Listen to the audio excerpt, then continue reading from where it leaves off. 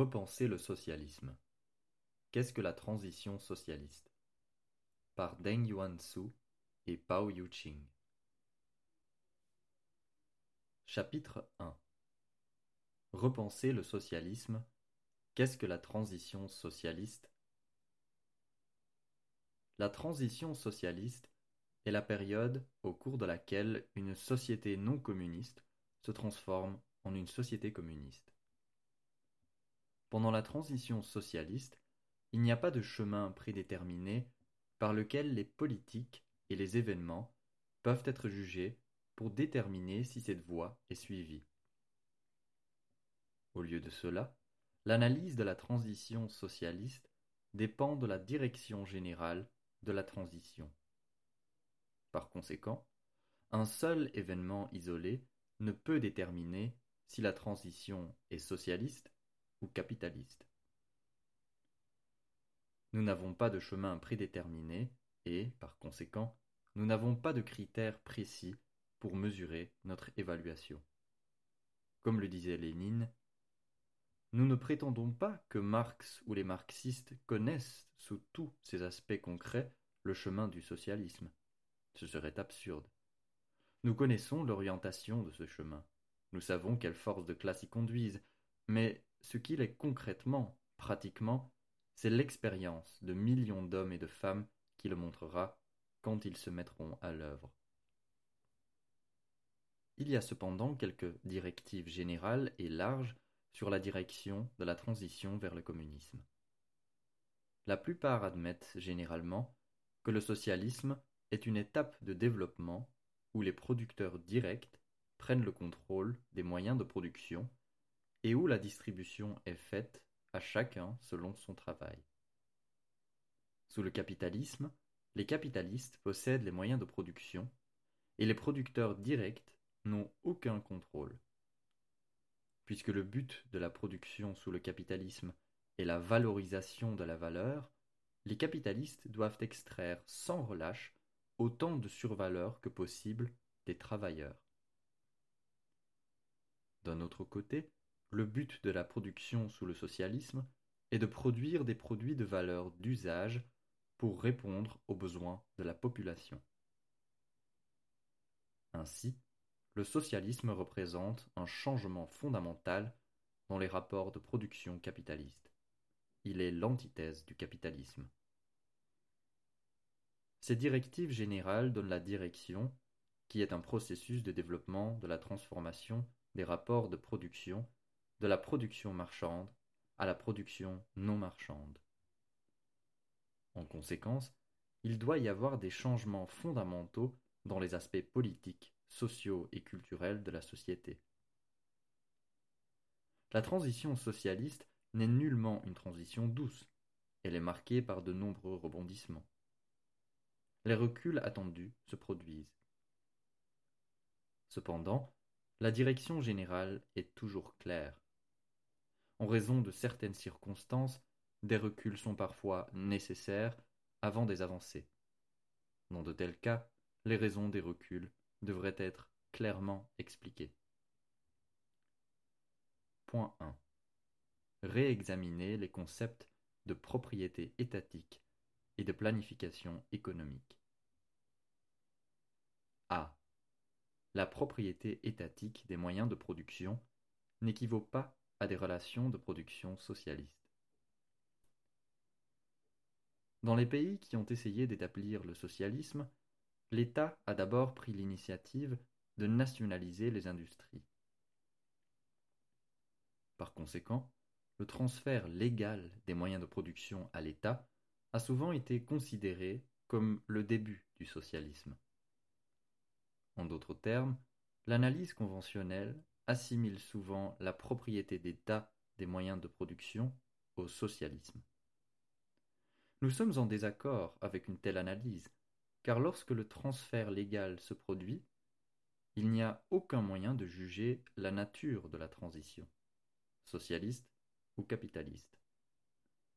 Ainsi, nous ne considérons pas le transfert légal des moyens de production à l'État comme le point de départ du socialisme. Le changement de propriété légale n'est qu'un point de référence. C'est simplement un indice qui marque le développement historique jusqu'à cette époque. Le changement de propriété légale ouvre la possibilité à des changements futurs. Que la transition soit socialiste ou capitaliste dépend des événements concrets qui viennent après les transferts légaux. Nous devons d'abord clarifier le sens de la propriété d'État. La propriété étatique existe à la fois dans un système capitaliste et dans la période de transition vers le communisme. La propriété d'État signifie simplement que l'État exerce un contrôle effectif sur les moyens de production.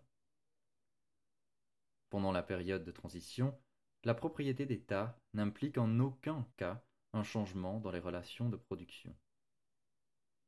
Pendant la période de transition, la propriété d'État n'implique en aucun cas un changement dans les rapports de production. Sous le capitalisme, l'appareil d'État peut exercer un contrôle effectif sur les moyens de production de certaines entreprises et les posséder. L'État a de nombreuses raisons de s'approprier les moyens de production de certaines entreprises dans un pays capitaliste. La raison la plus évidente est probablement le fait que la propriété étatique permet à l'État d'orienter, de façon limitée, la direction du développement et sert ainsi à compléter et à renforcer l'accumulation de capital tant dans le secteur public que privé. Par exemple, l'État peut posséder de grandes entreprises dans les services publics, les transports, les communications, les banques, etc. Une autre raison pour la propriété d'État sous le capitalisme dans les pays du tiers-monde est de défendre certaines entreprises contre une prise de contrôle étrangère. Lorsqu'un pays du tiers-monde essaye de développer son économie de manière indépendante et que son capital privé national est très faible, la propriété d'État est souvent le seul moyen de repousser les capitaux étrangers. Dans notre analyse de la période de transition entre le capitalisme et le communisme, la distinction entre le transfert légal de la propriété des moyens de production à l'État et le début de la transition socialiste est très importante pour clarifier la question du révisionnisme. Dans de nombreux pays, y compris la Chine, le Parti communiste a affirmé et continue de prétendre qu'il pratique le socialisme, parce que la majorité de ses industries sont toujours détenues par l'État, alors qu'en fait, la transition est déjà passée du socialisme au capitalisme.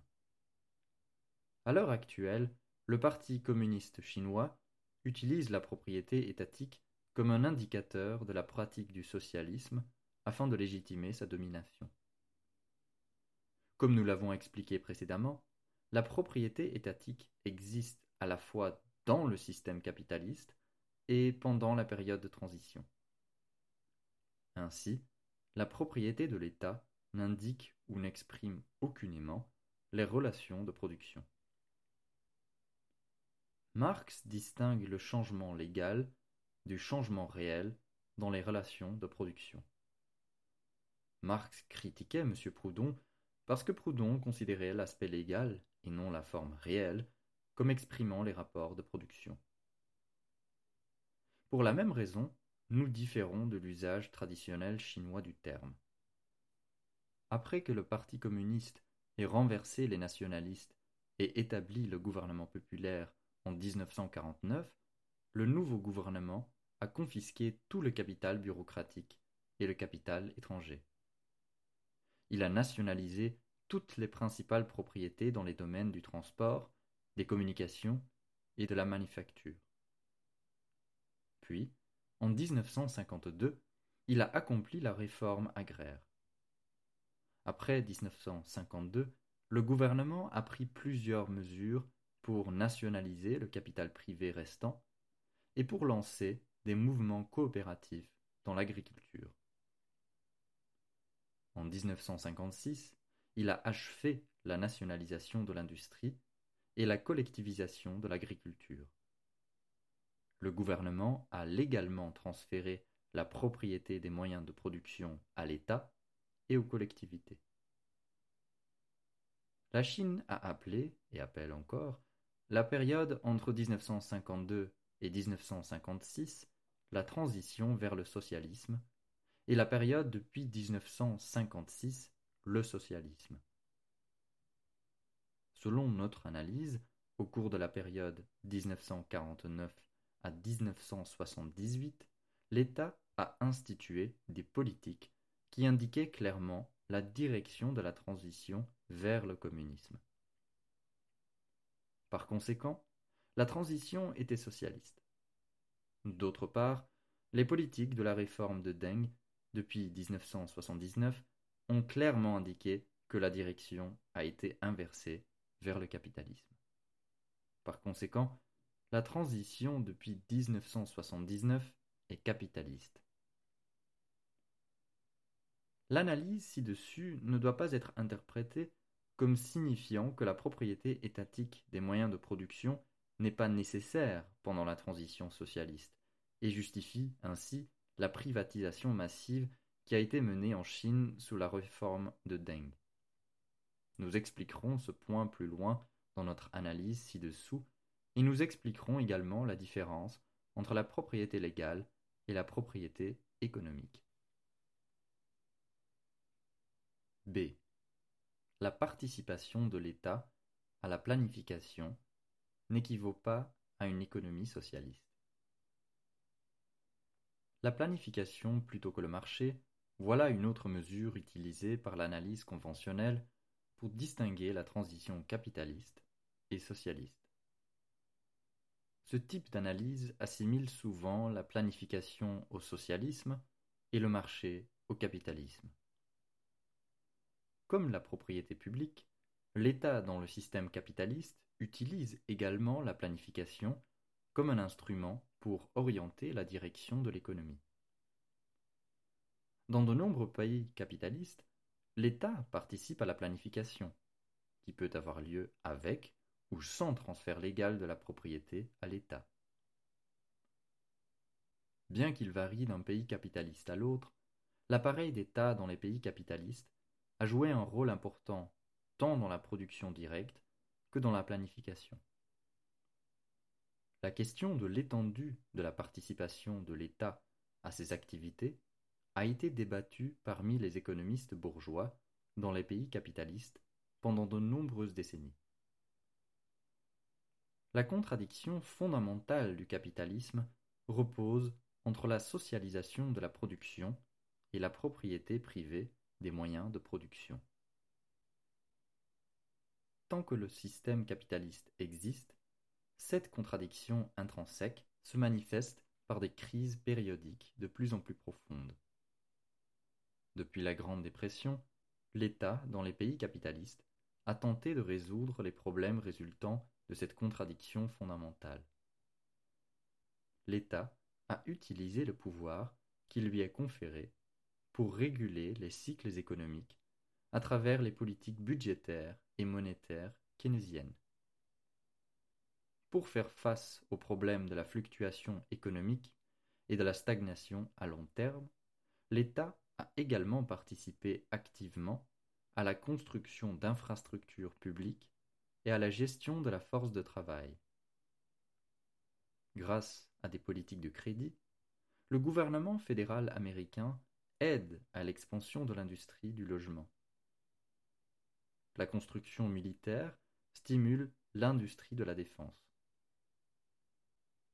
L'État contribue également à réguler les marchés financiers afin de faciliter le lien entre capital financier et capital productif.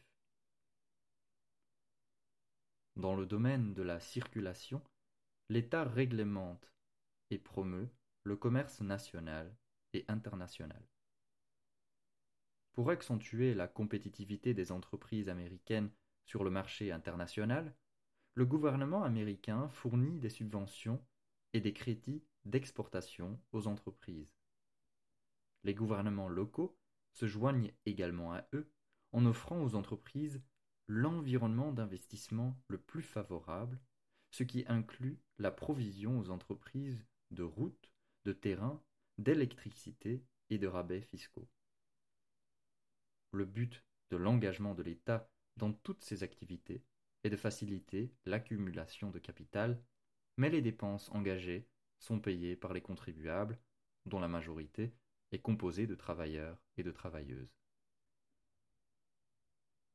Dans d'autres pays capitalistes avancés, la participation de l'État à la planification est encore plus étendue.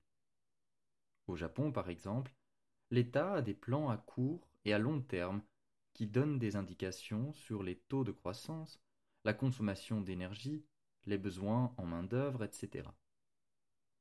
Dans les pays en développement, la planification étatique joue également un rôle important.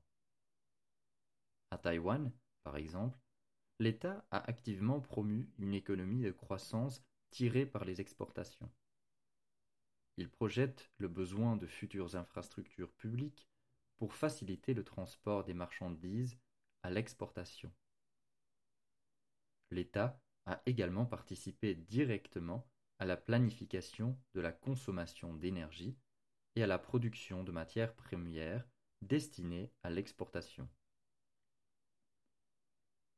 Par conséquent, c'est un mythe que dans les pays capitalistes, il existe un système de libre entreprise qui repose uniquement sur le mécanisme du marché pour fonctionner. La planification n'est pas le contraire du marché. Les deux se complètent mutuellement dans un système capitaliste. L'intervention de l'État par le biais de la propriété publique ou de la planification ne peut cependant pas changer de nature fondamentale du capitalisme. Beaucoup d'économistes interventionnistes et régulateurs dans les pays capitalistes ont un vœu pieux que l'État puisse jouer un rôle majeur dans la modification du but de la production, de l'accumulation du capital à la satisfaction des besoins du peuple. Ils ne réalisent pas que l'accumulation de capital est fondamentale pour le système capitaliste. Ce but ne peut pas être modifié à volonté. Au lieu de cela, l'État joue un rôle important en facilitant l'accumulation de capital. Tout au plus, l'État peut-il influencer, dans une mesure très limitée, l'appropriation des produits entre le capital et le travail, afin de maintenir la stabilité de la société, ce qui n'a été fait que lorsque le prolétariat a pu exercer des pressions. En conclusion, de vieux concepts tels que la propriété étatique des moyens de production et la planification économique de l'État ne nous aident en aucune façon à clarifier la question de ce qu'est le socialisme. Au lieu de cela, ils nous compliquent davantage la tâche. Il est donc nécessaire pour nous de rechercher de nouveaux concepts pour notre analyse. 2. La direction de la transition et la question du révisionnisme. Nous croyons que la question du révisionnisme devrait être déterminée par la direction de la transition, plutôt que de savoir si l'État possède toujours les moyens de production ou s'il pratique encore la planification étatique.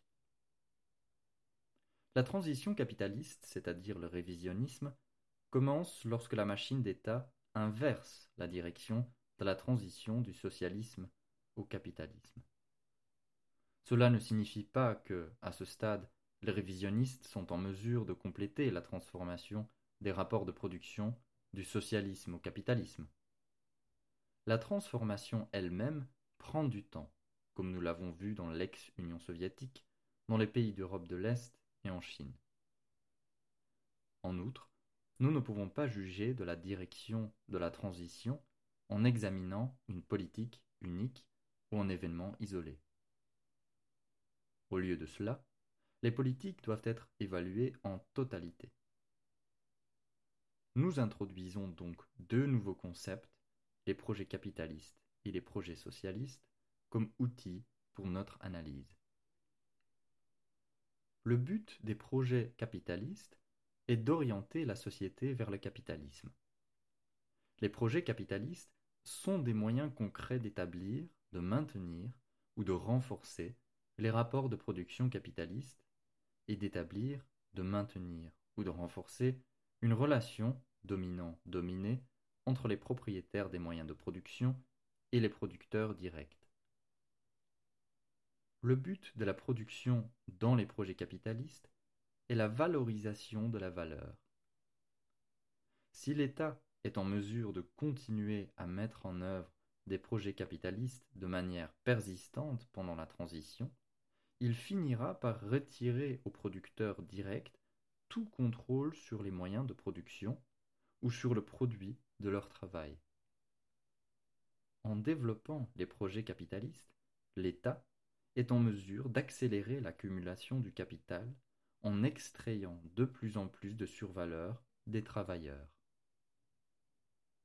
La répartition des projets capitalistes est basée sur la taille du capital et non sur la quantité de travail apporté. Les projets socialistes, diamétralement opposés aux projets capitalistes, sont dirigés vers le communisme, où les producteurs directs contrôlent les moyens de production et le produit de leur travail. Dans le cadre des projets socialistes, la distribution se fera d'abord en fonction de la quantité de travail fournie, avec une considération sérieuse accordée à la satisfaction des besoins fondamentaux du peuple. Plus tard, lorsque les forces productives seront pleinement développées, la distribution sera faite selon les besoins. Les projets socialistes sont des projets conçus pour renforcer l'intérêt de classe à long terme du prolétariat. Ils ne sont pas les mêmes que les soi-disant programmes de protection sociale dont les pays capitalistes avancés. Les projets socialistes sont des politiques économiques dérivées de décisions politiques. C'est le sens de ce que Mao a dit à propos de la politique au poste de commande.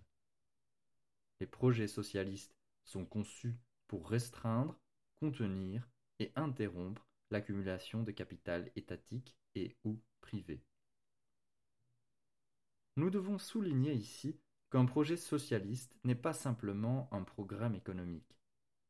Il inclut des aspects sociaux, politiques et idéologiques. En fait, tous ces aspects ne peuvent être séparés les uns des autres. La même chose est vraie pour un projet capitaliste. De plus, le projet socialiste n'existe pas avec des caractéristiques fixes et inchangées. Au contraire, le projet socialiste lui-même doit passer par des changements fondamentaux au cours de la transition vers le socialisme, le communisme.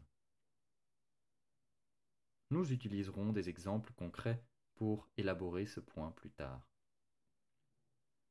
Pendant la transition socialiste, des projets socialistes et des projets capitalistes sont nécessaires. Par conséquent, nous ne pouvons pas juger la direction de la transition par une politique unique ou un événement isolé. Au lieu de cela, nous devons regarder le développement global pour déterminer la direction de la transition. Dans l'analyse suivante de la transition chinoise, nous utiliserons des exemples concrets pour montrer pourquoi des projets capitalistes et des projets socialistes devaient coexister pendant la transition socialiste, mais également que les projets socialistes rivalisaient et remplaçaient les projets capitalistes pour faire avancer la société. En outre, nous donnerons des exemples concrets pour montrer comment les révisionnistes ont pu inverser la direction de la transition en mettant en œuvre un ensemble de projets capitalistes bien coordonnés. Chapitre 2. L'expérience concrète de la Chine pendant la transition socialiste.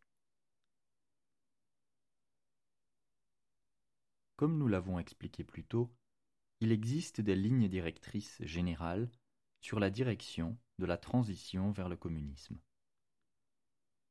Au cours de ce que Marx a appelé l'étape inférieure du communisme, le développement atteint un stade où les producteurs directs prennent le contrôle des moyens de production et où la distribution est faite à chacun selon son travail.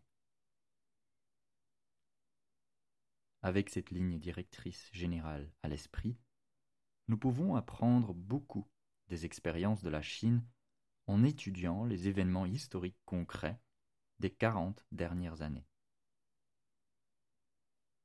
Dans son ensemble, l'analyse d'événements historiques et des politiques concrètes en Chine entre 1949 et 1978 indiquait clairement que la direction de la transition était vers le communisme. Par conséquent, c'était une période de transition socialiste. Les réformes de Deng, en 1979, ont brutalement mis fin à la transition socialiste et inversé la direction vers le capitalisme. Les politiques concrètes sous la direction de Deng au cours des 16 dernières années indiquent clairement que leur direction a été vers le capitalisme.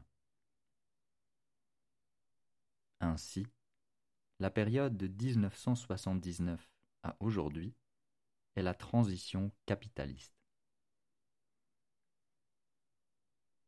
Dans notre analyse, nous présenterons des exemples concrets pour démontrer pourquoi la transition entre 1949 et 1978 était socialiste et comment la direction de la transition a été renversée par la direction des réformes de Deng depuis 1979. Nous examinerons les politiques de différentes périodes pour voir si elles devaient instituer des projets capitalistes ou des projets socialistes. 1. La mise en œuvre de projets socialistes et ou capitalistes. A. De la réforme agraire aux communes populaires dans le secteur collectivisé. Pendant la période de transition vers le socialisme, des projets socialistes et capitalistes coexistent.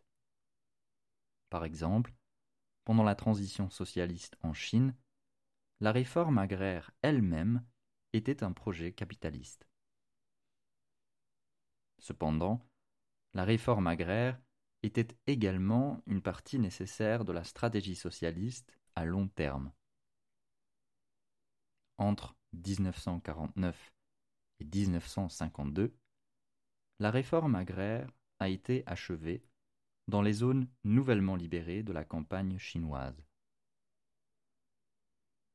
Pour la première fois de leur vie, des centaines de millions de paysans possédaient une parcelle de terre avec une moyenne de 0,2 hectares par habitant.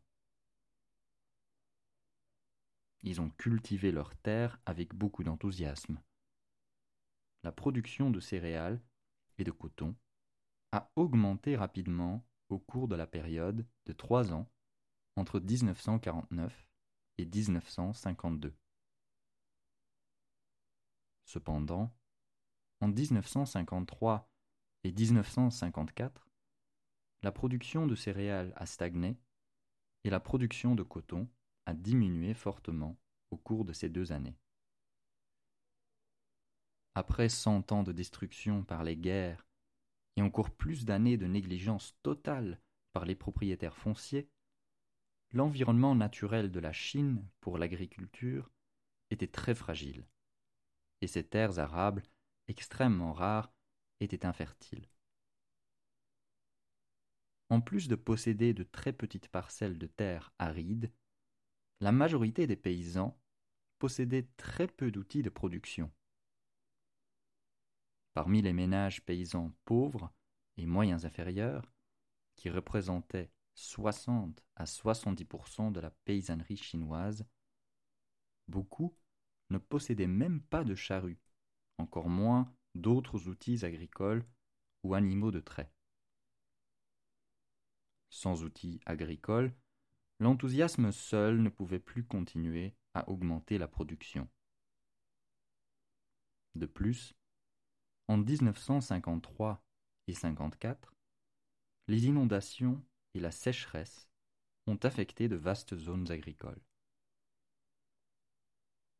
Les paysans individuels qui se tenaient seuls étaient sans défense contre de telles catastrophes naturelles. En outre, tout accident personnel, comme la maladie ou la mort d'un membre de la famille, obligeait une famille paysanne à s'endetter. Lorsque la dette a commencé à monter à travers l'usure, beaucoup de paysans ont été forcés à vendre leurs terres. Avant le début du mouvement coopératif, les activités de vente de terres et d'emprunts privés avaient commencé à augmenter, tout comme le nombre de paysans qui s'étaient engagés comme fermiers. S'il n'y avait pas eu de mouvement coopératif, la tendance aurait été de polariser davantage la paysannerie et de reconcentrer la propriété foncière. Vers 1954, lorsque les paysans se sont organisés en équipes d'entraide, ils essayaient de trouver une issue à leur situation difficile. Dans les équipes d'entraide, les membres partageaient leurs instruments de production, animaux de trait, ou charrettes, etc., et leurs forces de travail pour augmenter la production. Ils sont passés de la force de travail humaine à l'utilisation d'animaux de trait. Puis, en 1955, les paysans sont allés plus loin et ont organisé des coopératives élémentaires. Dans ces coopératives élémentaires, les membres qui possédaient des instruments de production les prêtaient à la coopérative et recevaient une part de la production en retour. Les équipes d'entraide et les coopératives élémentaires étaient aussi des projets capitalistes. Cependant, les deux étaient des étapes nécessaires vers l'organisation des coopératives avancées et des communes populaires, et faisaient donc partie de la stratégie socialiste globale. Les coopératives avancées ont été organisées en 1958 avec le mouvement du Grand Bond en avant. Au niveau coopératif avancé, les paysans qui possédaient leurs instruments de production les vendaient aux coopératives. La distribution à ce niveau n'était faite qu'en fonction du travail fourni. Les membres ne recevaient plus une part de la production en fonction de la quantité de capital qu'ils possédaient. Avant la distribution, les impôts étaient d'abord payés, puis une partie du revenu brut était mise de côté dans le fonds d'accumulation à des fins d'investissement. Le reste était distribué aux membres de l'équipe en fonction de la quantité de travail contribué au cours de l'année. Donc, en ce qui concerne la distribution, la coopérative avancée était un projet socialiste. C'est précisément parce que la réforme agraire, les équipes d'entraide et les coopératives simples étaient des projets capitalistes que Mao pensait que le Parti communiste chinois devait organiser les coopératives avancées et les communes populaires. Sinon, ce serait le développement capitaliste, au lieu du socialisme, qui se produirait. C'est à ce moment que les opposants de Mao au Parti communiste chinois se sont farouchement opposés au passage à la prochaine étape. Il est important de noter que la réforme agraire n'a fait que détruire le régime foncier lorsque la terre a été retirée de la vieille classe des propriétaires fonciers et distribuée aux paysans. Dans de nombreux cas, y compris en Chine, la situation après la réforme agraire n'était pas stable, car les ménages paysans qui possédaient une petite parcelle de terrain et presque aucun instrument productif ne pouvaient pas subvenir à leurs besoins.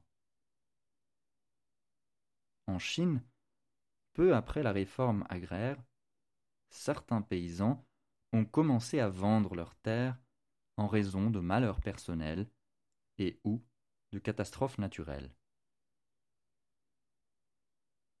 Dans de nombreux pays du tiers-monde, la situation était similaire.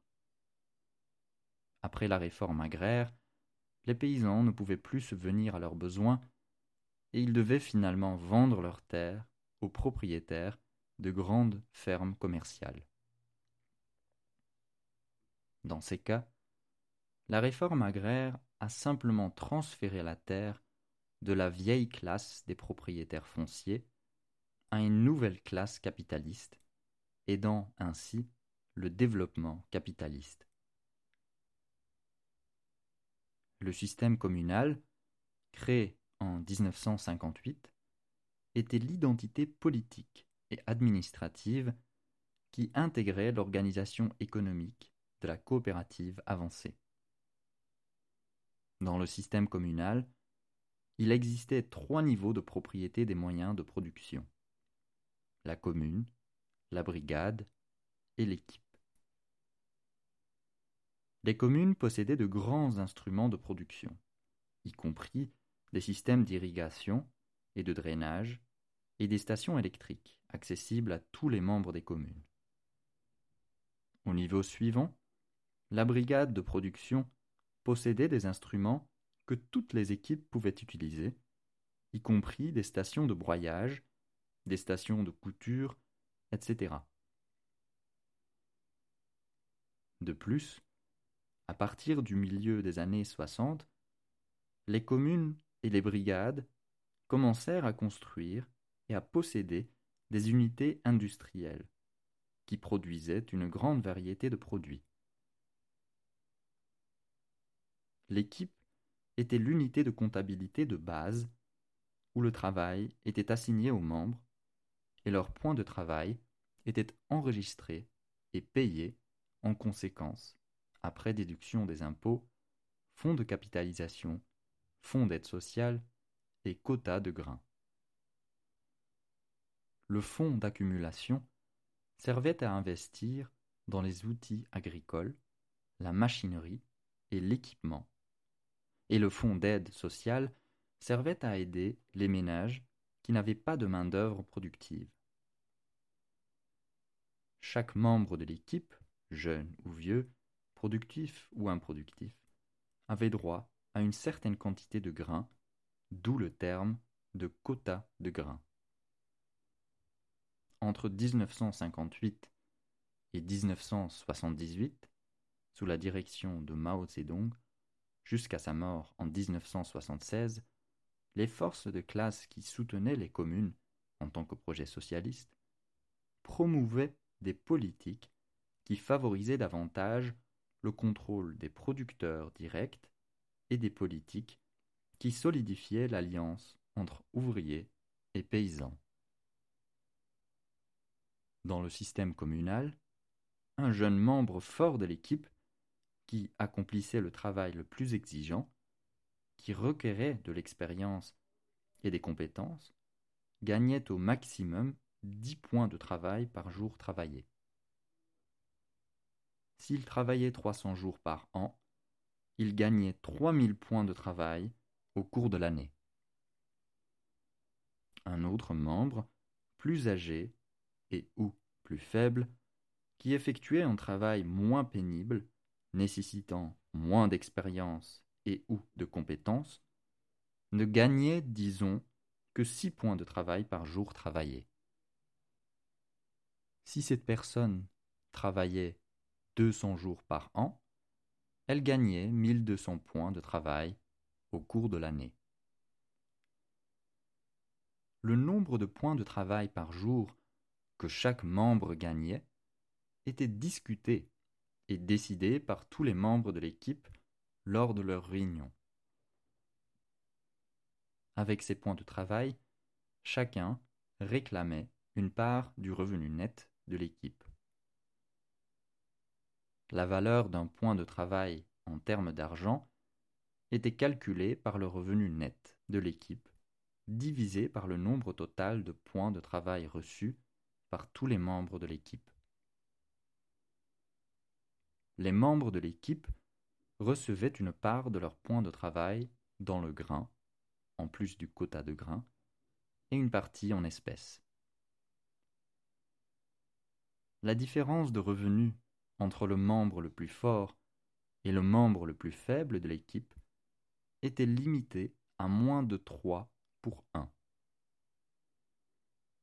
Les membres jeunes, âgés et faibles recevaient leur quota de grains non pas en fonction du travail, mais de leurs besoins. Le projet socialiste a éliminé les revenus du travail non productif et a limité les écarts de revenus. En d'autres termes, la quantité de travail effectuée en fonction de l'intensité du travail et ou de l'expérience, les compétences et de l'attitude des travailleurs déterminait en grande partie la distribution des produits. Les membres de l'équipe de la commune avaient aussi leur propre parcelle privée, un élément capitaliste, où ils plantaient des légumes et élevaient des poulets et 1 ou 2 cochons pour compléter leur régime alimentaire ou pour vendre ces produits contre de l'argent. La taille de ces terrains privés était limitée et le faible revenu que les familles tiraient de leurs terrains privés provenait principalement de leur propre travail. Toutefois, si les lots privés étaient autorisés à s'étendre sans limite, les ventes plus importantes des lots donnaient aux familles l'argent nécessaire pour acheter de nouveaux outils de production. D'autre part, tant que les paysans pouvaient gagner plus d'une journée de travail dans leur lot privé que l'équivalent en points de travail d'une journée de travail dans l'équipe, les convaincre d'abandonner les terrains privés était difficile. Dans les années 1970, les parcelles privées, dans certaines communes très riches, ont commencé à disparaître, car les ateliers industriels construits par les brigades et les communes au milieu des années 60 ont commencé à prospérer, et la valeur des points de travail a augmenté en conséquence. Plus la valeur des points de travail était grande, plus les membres de l'équipe pouvaient gagner en travaillant pour l'équipe plutôt que dans leur lot privé. Le système communal, un projet socialiste, a profité à la majorité des paysans. Pour la première fois depuis des milliers d'années, la plupart des paysans chinois vivaient en sécurité. Grâce aux quotas de grains, ils avaient assez à manger. Grâce à l'argent gagné avec les points de travail, ils achetaient des vêtements, des chaussures, des serviettes, du savon, des bouteilles d'eau chaude et les autres nécessités de la vie. Leurs enfants allaient à l'école et recevaient une éducation. Les médecins aux pieds nus s'occupaient alors de leurs besoins médicaux mineurs, et il y avait des hôpitaux communaux ou de comté pour les maladies les plus graves. Même s'ils devaient payer eux-mêmes une partie des coûts médicaux des principales maladies, ces coûts étaient faibles. Au printemps, ils n'avaient pas à s'inquiéter de l'achat de semences et d'engrais. Le fonds d'accumulation prenait soin de remplacer les vieux outils et d'en acquérir de nouveaux. Au moment de la récolte, ils n'avaient pas à se soucier de vendre leur récolte ou de faire fluctuer les prix du marché. Les ménages qui n'avaient pas de travail productif recevaient les 5 garanties minimales: nourriture, logement, soins médicaux, soins aux personnes âgées et frais d'enterrement des morts. Pendant les mois d'hiver, lorsque le travail agricole était lent, les communes organisaient leurs membres pour construire des infrastructures telles que des systèmes d'irrigation et de drainage, des routes et des stations électriques. Ils investissaient également leur travail lourdement dans la terre, en la terrassant, en remplissant les petites criques de terre et en joignant de petits morceaux de terre ensemble pour préparer l'utilisation de machines agricoles. Au cours des années 70, les communes ont répondu à l'appel « Apprenez de Dajai » et jusqu'à 80 millions de paysans ont participé à des travaux de construction de terrains agricoles chaque année, accumulant au total 8 milliards de journées de travail dans les terres. Au début et au milieu des années 70, on estimait que 30% de la main-d'œuvre rurale totale était consacrée à l'investissement foncier et à la construction d'infrastructures. Le revenu que les paysans recevaient dans le cadre du système de distribution de la commune consistait essentiellement à faire face à leurs frais de subsistance. Le fonds d'accumulation était déjà déduit du revenu total avant d'être distribué aux paysans. Le fonds d'accumulation prenait soin de l'investissement pour des projets de développement à long terme. Lorsque les paysans avaient plus de revenus qu'ils n'en avaient besoin pour leurs dépenses quotidiennes, ils les épargnaient en tant que fonds de prévoyance et pour l'achat d'articles de luxe tels que des vélos, des machines à coudre, des montres et des radios. Dans le système communal, les paysans avaient peu ou pas d'opportunité de transformer leur épargne en capital. Même si la majorité des communes se sont très bien comportées, il y avait un nombre important de communes pauvres. Ces communes pauvres avaient des terres infertiles dans les zones où l'incidence des inondations et ou de la sécheresse était la plus élevée. Chaque année, il y avait peu de surplus, donc peu d'argent pouvait être investi pour accroître la production. Ces communes devaient souvent compter sur des aides d'État, mais les aides d'État étaient limitées. Sous la propriété collective, la répartition au sein d'une équipe et d'une brigade était équitable. Mais en même temps, les brigades ou communes riches s'enrichissaient et les brigades ou communes pauvres devenaient plus pauvres. Les différences de revenus se sont élargies après le milieu des années 60, lorsque les brigades et les communes ont commencé à développer leurs propres industries. Les brigades ou communes excédentaires ont pu investir dans ces industries et à leur tour accumuler encore plus de capital. Certaines ont également eu l'avantage d'être bien situées à proximité des grandes routes ou des chemins de fer. Ainsi, elles étaient en mesure de vendre les produits industriels qu'elles produisaient en dehors de la zone la plus proche. Les communes pauvres avaient généralement des terres infertiles et étaient situées dans des zones où le système de transport était inadéquat. C'était la limitation de la propriété collective. Lorsque la brigade était prospère, en raison de l'expansion de ses industries, les avantages n'allaient que jusqu'aux membres de la brigade. L'échange entre les brigades était basé sur un échange de valeurs égales. Par conséquent, même dans une commune, il y avait des brigades plus riches et d'autres plus pauvres. La loi de l'échange égal s'appliquait aussi à l'échange entre les communes. À la fin des années 70, le ratio des revenus entre les communes riches et pauvres pouvait être de 1 à 10. La propriété collective ne peut donc pas résoudre le problème de l'élargissement des écarts de revenus dans les campagnes. L'État a tenté de modérer les écarts de revenus par des aides d'État, mais les aides d'État aux régions les plus pauvres ont été limitées. À moins que l'unité de compte puisse être étendue, le développement inégal deviendrait pire.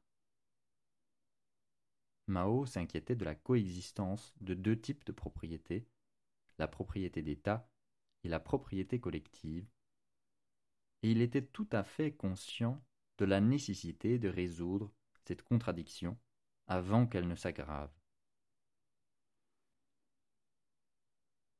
B. Projet socialiste dans le secteur public.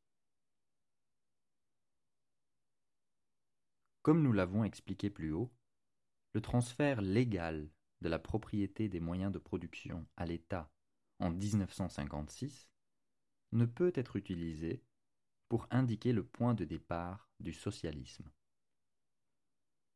Ce sont les politiques après le transfert légal qui ont déterminé si la transition était socialiste ou capitaliste. Sur la base de politiques concrètes, les entreprises publiques entre 1956 et 1978 étaient des projets socialistes. Pendant cette période, l'État a exercé un contrôle effectif sur ces entreprises. Les entreprises individuelles possédaient les moyens de production, mais l'État limitait cette possession par le biais du contrôle politique. L'État interdisait aux entreprises individuelles d'acheter ou de vendre sur le marché. L'État, en établissant le plan économique, déterminait ce que chaque entreprise produisait, y compris les catégories de produits et la quantité dans chaque catégorie. Dans le plan économique, l'État déterminait le prix des produits vendus par l'entreprise à l'État, ainsi que le prix des matières premières et des machines que les entreprises achetaient à l'État. Les entreprises recevaient également des salaires de l'État qui servaient directement à payer les salaires et les avantages sociaux des travailleurs. À la fin de chaque année, les entreprises remettaient à l'État leurs bénéfices, revenus moins coûts hors dépréciation. L'État subventionnait les entreprises qui subissaient des pertes. Ensuite, selon le plan économique, l'État affectait des fonds à différentes entreprises pour l'achat de nouvelles machines et de nouveaux équipements et ou pour construire de nouveaux bâtiments et de nouvelles usines ou pour une reproduction élargie. En Chine, l'État a pu imposer toutes ces limitations légales aux entreprises individuelles. De fait, l'État a dominé la possession des entreprises. En d'autres termes, l'État avait à la fois la propriété légale et le contrôle économique des moyens de production. Pourtant, il y avait des éléments de capital privé dans les entreprises d'État. Jusqu'à la révolution culturelle, les capitalistes recevaient encore des dividendes fixes, et ils étaient encore impliqués dans la gestion des entreprises d'État. Cependant, ils étaient soumis à un contrôle étatique strict, et avec l'expansion des entreprises publiques, la part relative des capitaux privés a considérablement diminué. Les entreprises d'État étaient des projets socialistes, et la direction des entreprises d'État était d'éliminer progressivement la production marchande et le travail salarié. Au cours de la période 1956-1978, la réalité économique correspondait à la limitation légale imposée aux entreprises. L'État a pris aux entreprises la responsabilité du profit ou de la perte. Les entreprises vendaient tous leurs produits à l'État à des prix préétablis, ce qui laissait peu de place aux gestionnaires des entreprises d'État individuelles pour participer au processus de valorisation de la valeur. Lorsque les projets socialistes ont été incorporés dans la planification, il est devenu possible de changer le but de la production de la valorisation de la valeur à la satisfaction des besoins du peuple.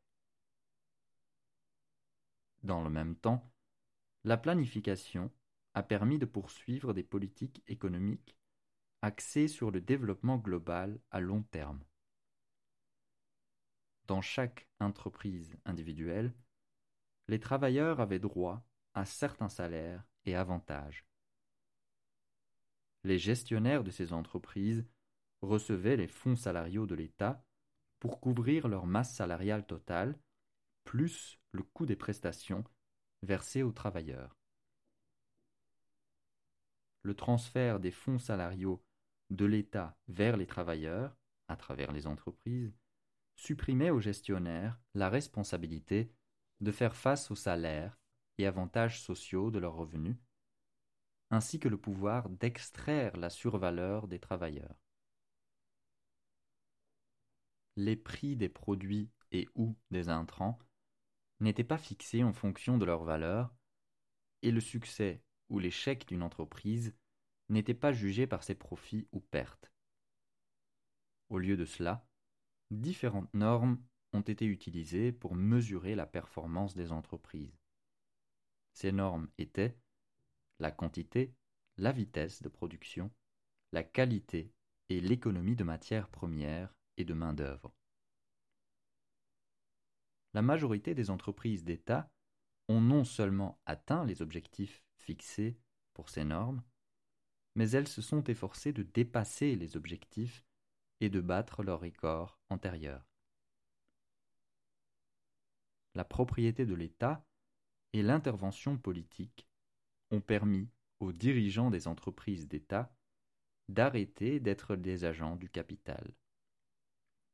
Il s'agissait donc d'un pas en avant vers l'élimination du travail salarié.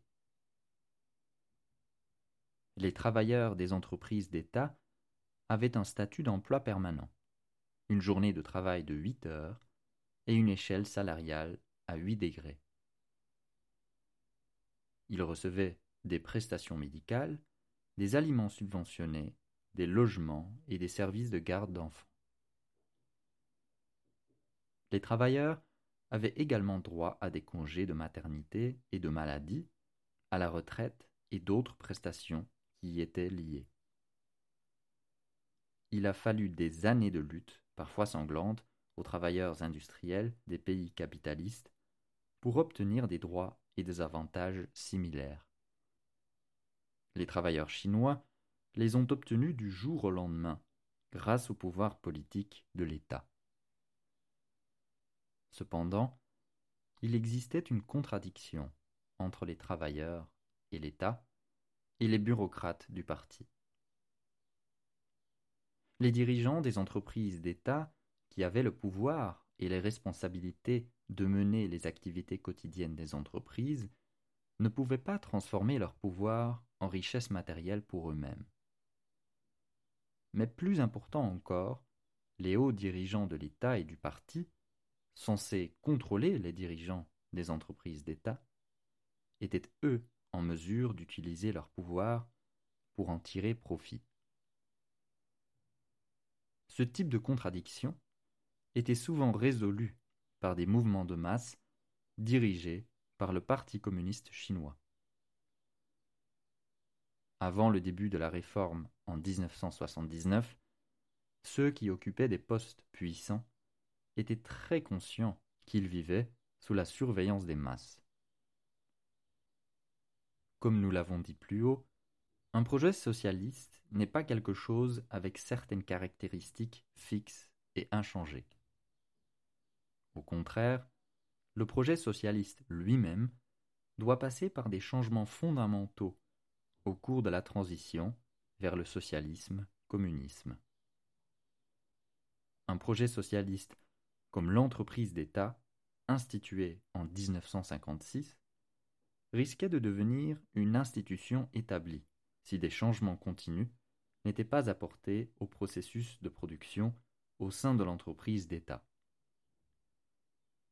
En d'autres termes, ces changements continus étaient nécessaires pour modifier les relations dominant-dominé entre les dirigeants et les producteurs directs au sein des entreprises d'État.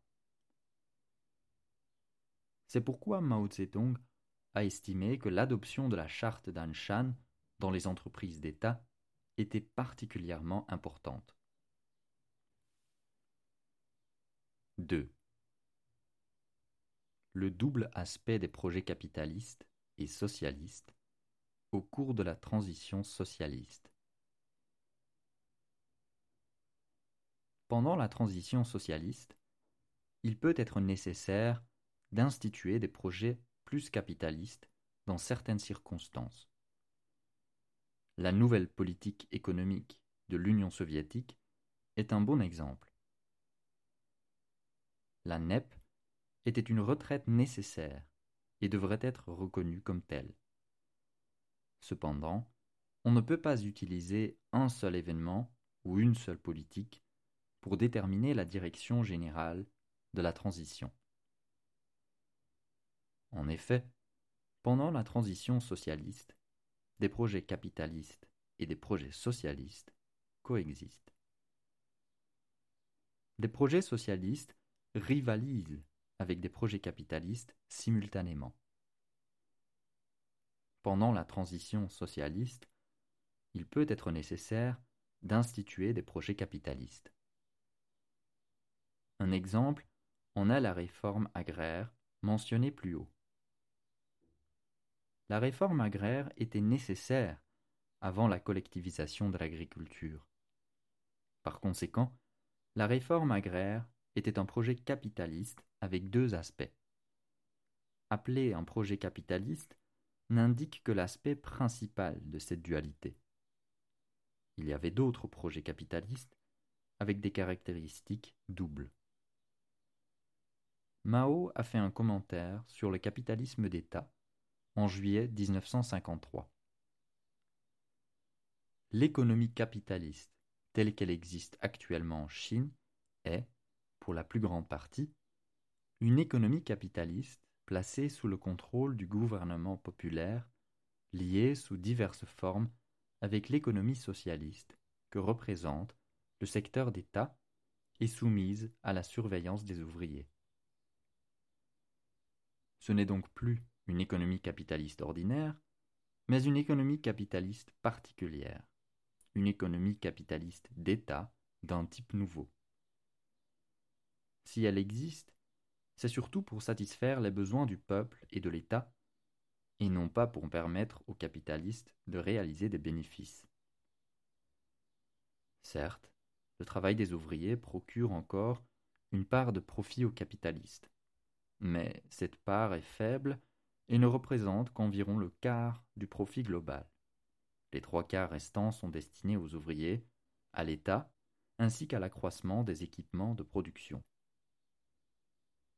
Ainsi, cette économie capitaliste d'État d'un type nouveau revêt, dans une très grande mesure, un caractère socialiste et offre des avantages aux ouvriers et à l'État.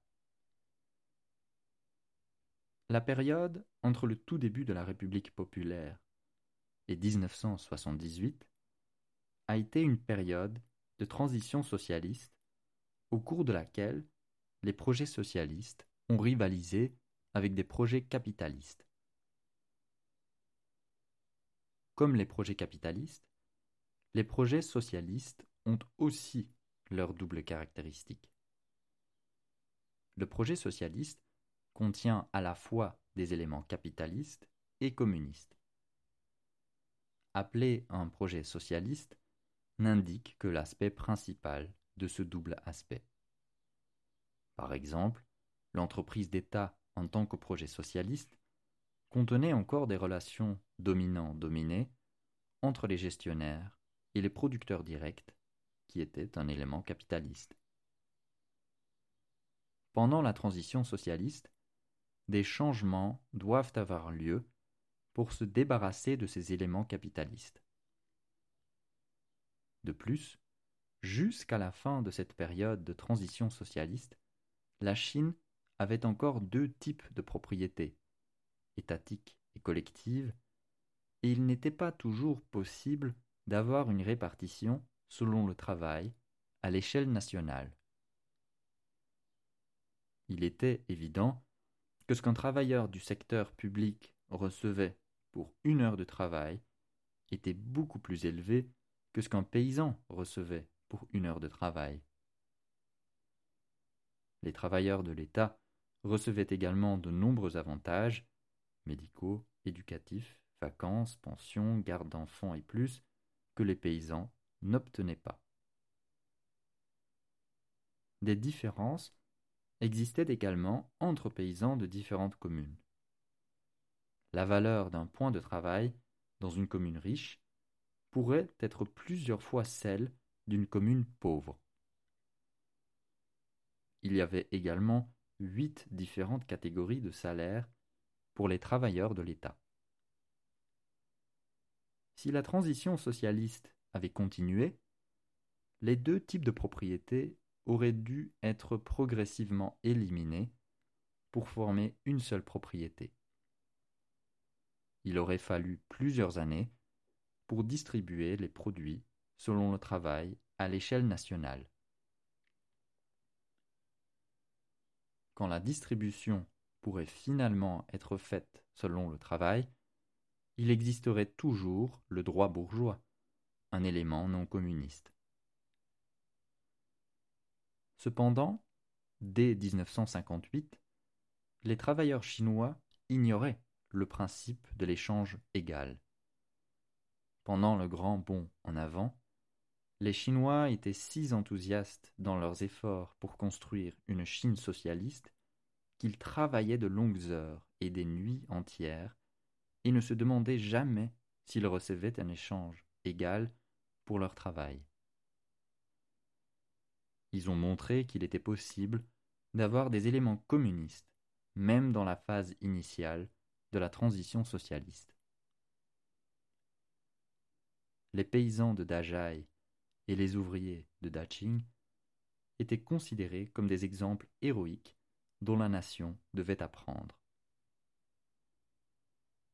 Sous la direction de Chen Yonghui, les paysans de Dajai ont surmonté des conditions difficiles et ils ont travaillé de longues heures sans repos par temps glacial en terrassant la terre et en construisant l'irrigation pour prévenir les inondations et la sécheresse.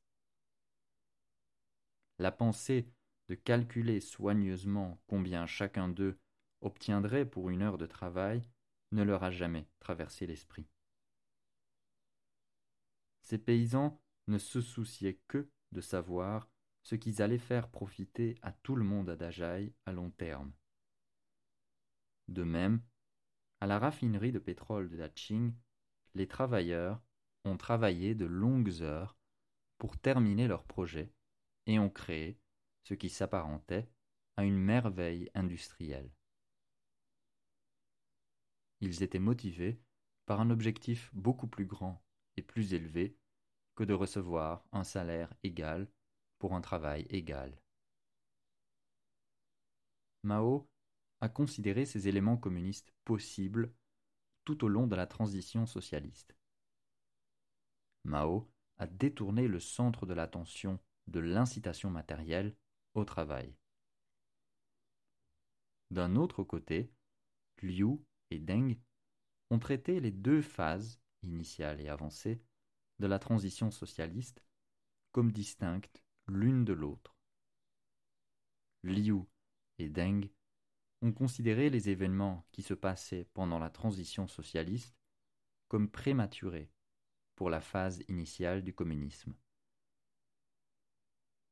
Contrairement à Mao, ils ont trop insisté sur l'incitation matérielle au travail et ont parié sur le fait que les travailleurs ne travailleraient dur que lorsqu'ils recevraient des primes.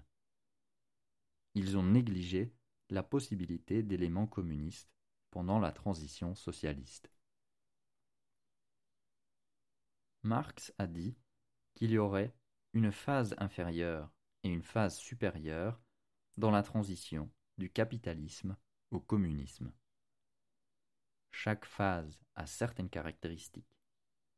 Cependant, nous ne croyons pas qu'il voulait dire qu'il devrait y avoir une partition entre les phases comme si elles étaient des entités séparées.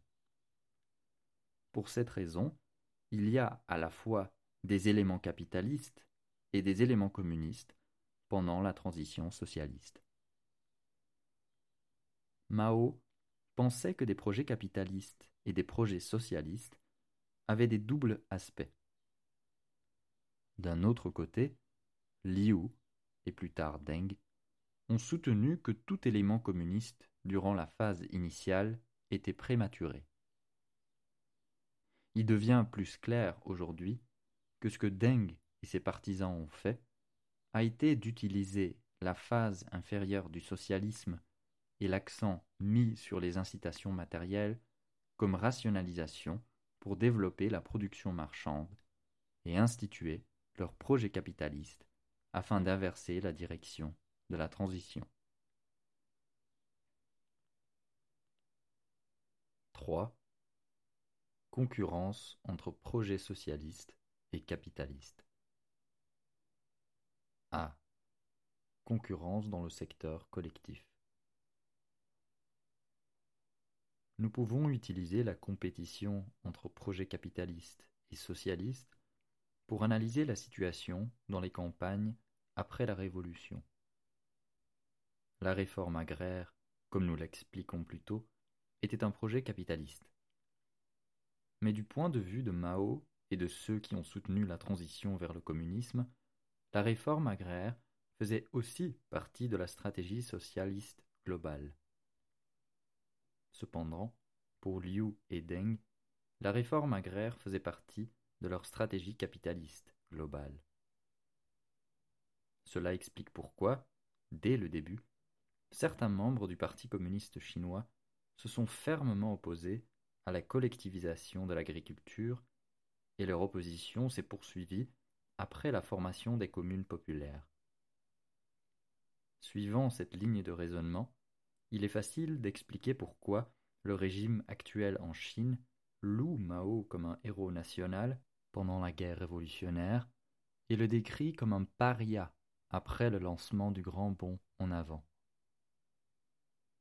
Bien que la réforme agraire soit un projet capitaliste, la façon dont la réforme agraire a été réalisée a influencé le développement qui a suivi.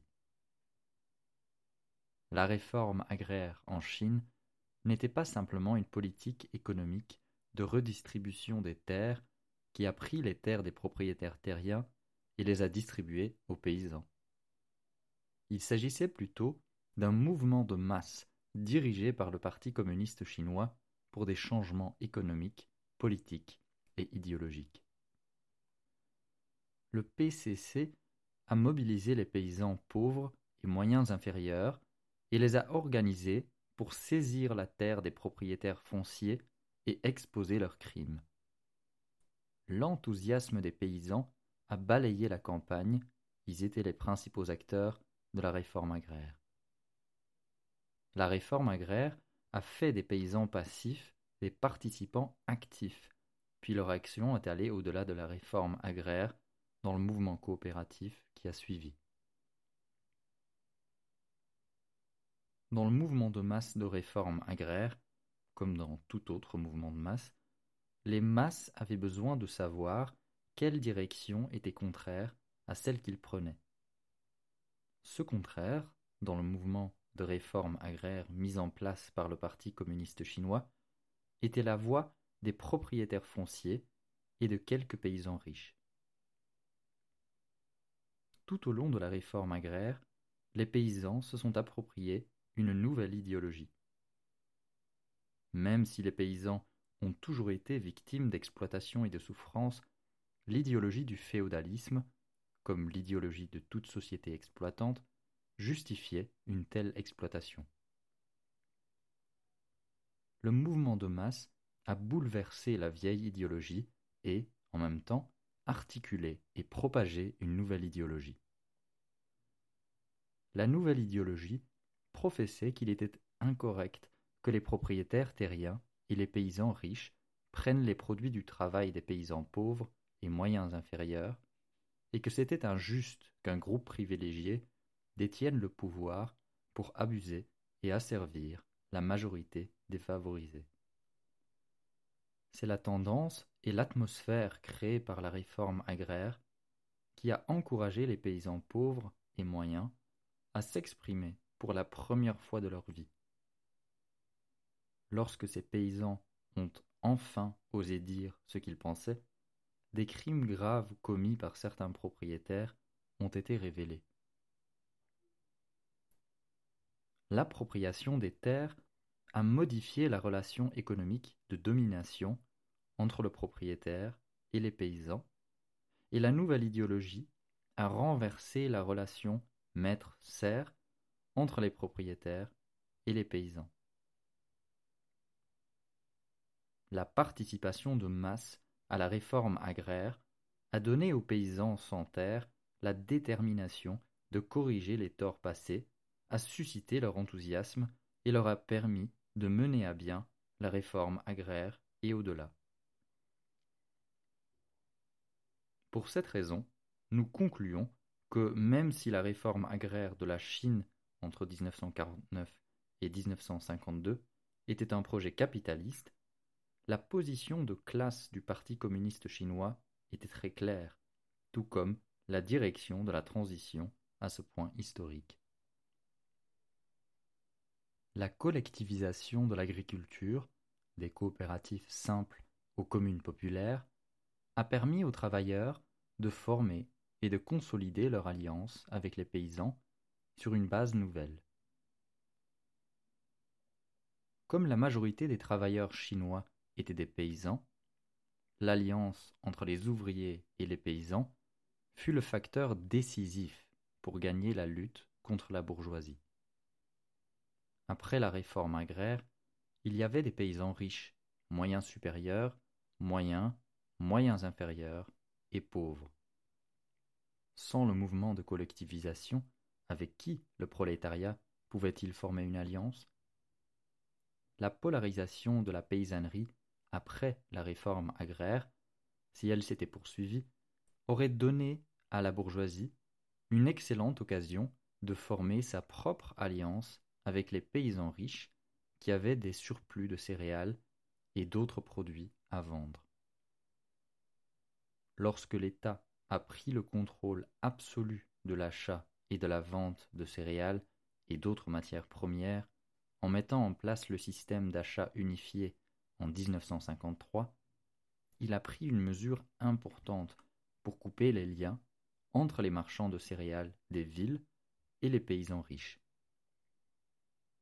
Après 1953, les paysans riches de la campagne n'avaient d'autre choix que de vendre leur surplus de céréales et d'autres matières premières à l'État à des prix fixés par celui-ci. Cette politique a empêché les marchands et les paysans riches d'utiliser le commerce des céréales et la spéculation pour s'enrichir. La réforme agraire était une révolution de grande ampleur, impliquant des centaines de millions de personnes. Comme la réforme agraire a modifié l'ordre social qui existait depuis plus de 3000 ans, elle a rencontré une forte résistance de la part de ceux qui perdaient leurs avantages économiques et politiques. Dès le départ, la lutte politique s'est intensifiée et le mouvement a progressé. Lorsque les paysans ont commencé à organiser des équipes d'entraide mutuelle et ensuite des coopératives, il était évident que les pays riches et moyens, qui avaient des terres et des capitaux substantiels, ne feraient pas de gain en rejoignant l'équipe ou les coopératives. D'un autre côté, les paysans pauvres et moyens, qui constituaient la majorité de la population paysanne chinoise, avaient peu ou pas d'instruments de production et seulement une très petite parcelle de terre. ils ont rencontré beaucoup de difficultés dans la reproduction, sans parler de l'expansion. Dans de nombreux cas, ces paysans avaient soit perdu leurs terres, soit risqué de les perdre à cause d'accidents personnels et ou de catastrophes naturelles. Ils étaient impatients de trouver une alternative. Les équipes d'entraide mutuelle et les coopératives simples ont prouvé que lorsqu'elles réunissaient les ressources, elles augmentaient la production. Les paysans moyens, qui pouvaient se tourner vers les deux alternatives, étaient les éléments cruciaux pour l'organisation des coopératives. Les paysans moyens possédaient une parcelle de terre, quelques instruments de production et un ou deux ouvriers forts dans le ménage, ce qui leur permettait de bien se débrouiller seuls. Ils ont été inspirés par la perspective de devenir des paysans riches. Même si les paysans pauvres et moyens inférieurs étaient enthousiastes à l'idée de former des collectifs, avec leurs maigres ressources, ils étaient confrontés à de réelles difficultés et à la possibilité qu'ils ne puissent pas le faire seuls. Finalement, les paysans moyens ont été conquis quand ils ont vu les résultats de la coopération. Lorsque les paysans moyens se sont joints aux coopératives, les riches et les moyens supérieurs se sont retrouvés isolés. Même si les paysans riches et moyens supérieurs avaient plus de terres et d'instruments de production, avec tout le monde dans les coopératives, ils ne pouvaient embaucher personne pour travailler pour eux. Ils ont été forcés de rejoindre le système coopératif. La formation de coopératives était le seul moyen d'empêcher les paysans riches et moyens supérieurs de s'enrichir en exploitant le travail des autres. Pendant le mouvement coopératif, Mao a rappelé à plusieurs reprises aux cadres qui ont travaillé à l'organisation des coopératives de s'assurer que la direction des coopératives reste entre les mains des paysans pauvres et moyens qui ont soutenu le mouvement le plus fortement. Les paysans riches, qui préféraient voir le mouvement coopératif s'effondrer, essayaient de le saboter à la moindre occasion.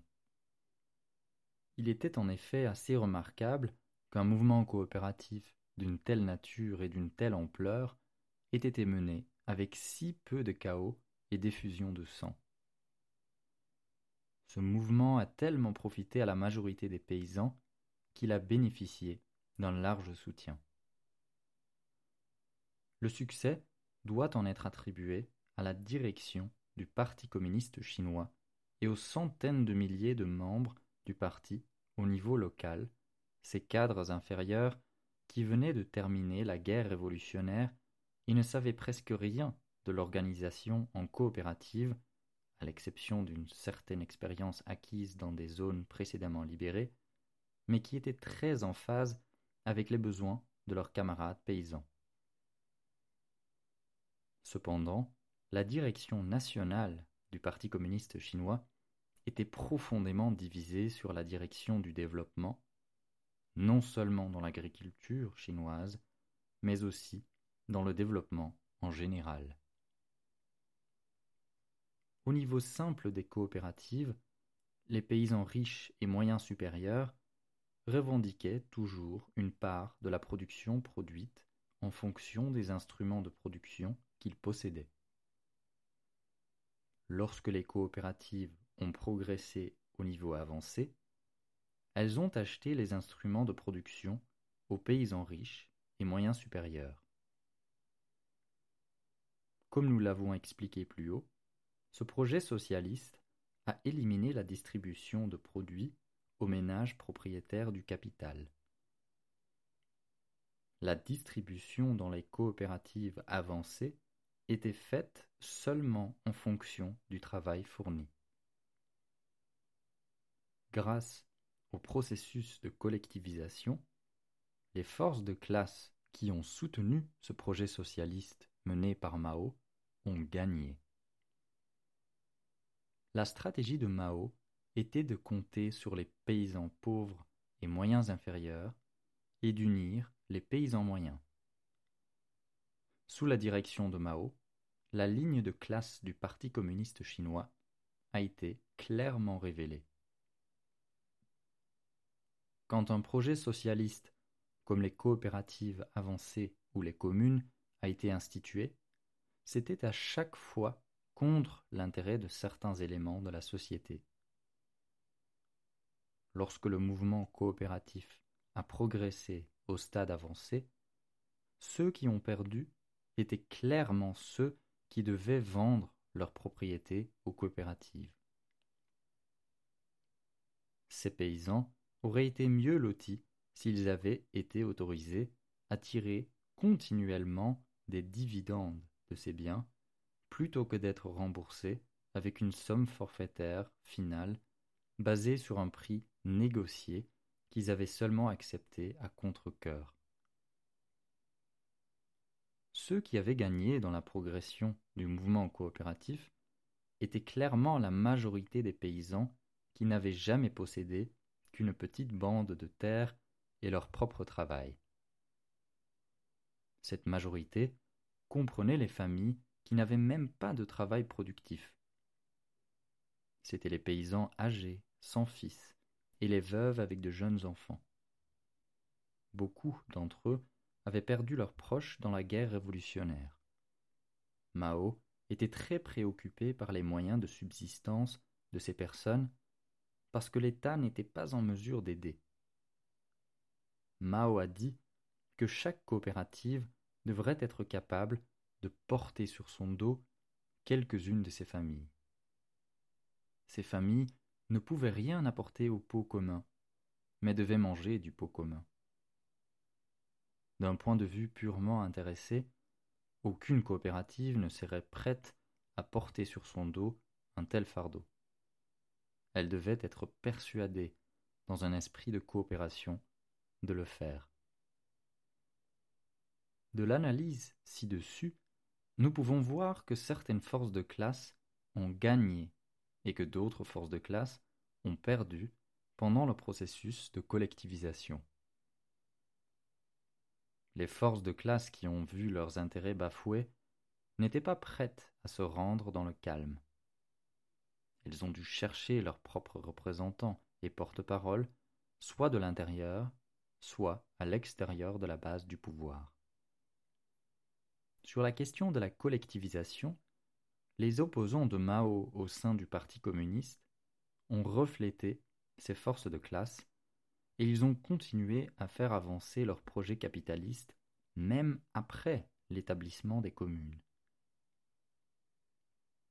Le programme 3 libertés et 1 contrat était un exemple de projet capitaliste dans le secteur collectif. Liu et Deng ont fortement soutenu ce projet capitaliste dès le début des coopératives avancées et ont continué à le pousser après la formation des communes. Les 3 libertés étaient les libertés 1. D'agrandir les terrains privés, 2. De promouvoir le marché libre et 3. Que chaque ménage soit responsable de ses propres profits ou pertes. Le contrat consistait à faire signer à chaque ménage un contrat avec l'État pour la production d'une quantité préétablie de culture.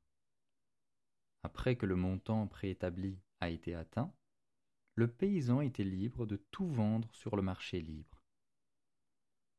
Dès 1956, Liu et ses partisans prônaient fortement les 3 libertés et un contrat et, parfois, le mettaient en pratique par la force. L'agrandissement des terrains privés a encouragé les paysans à consacrer plus de travail et d'efforts à leur propre terrain. La promotion des marchés libres a facilité la vente des produits des lots privés des paysans.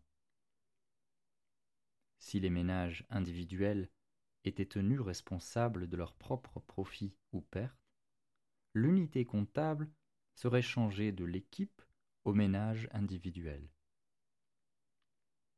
Cette incitation matérielle selon le promoteur des 3 libertés et un contrat, encouragerait les paysans à produire davantage.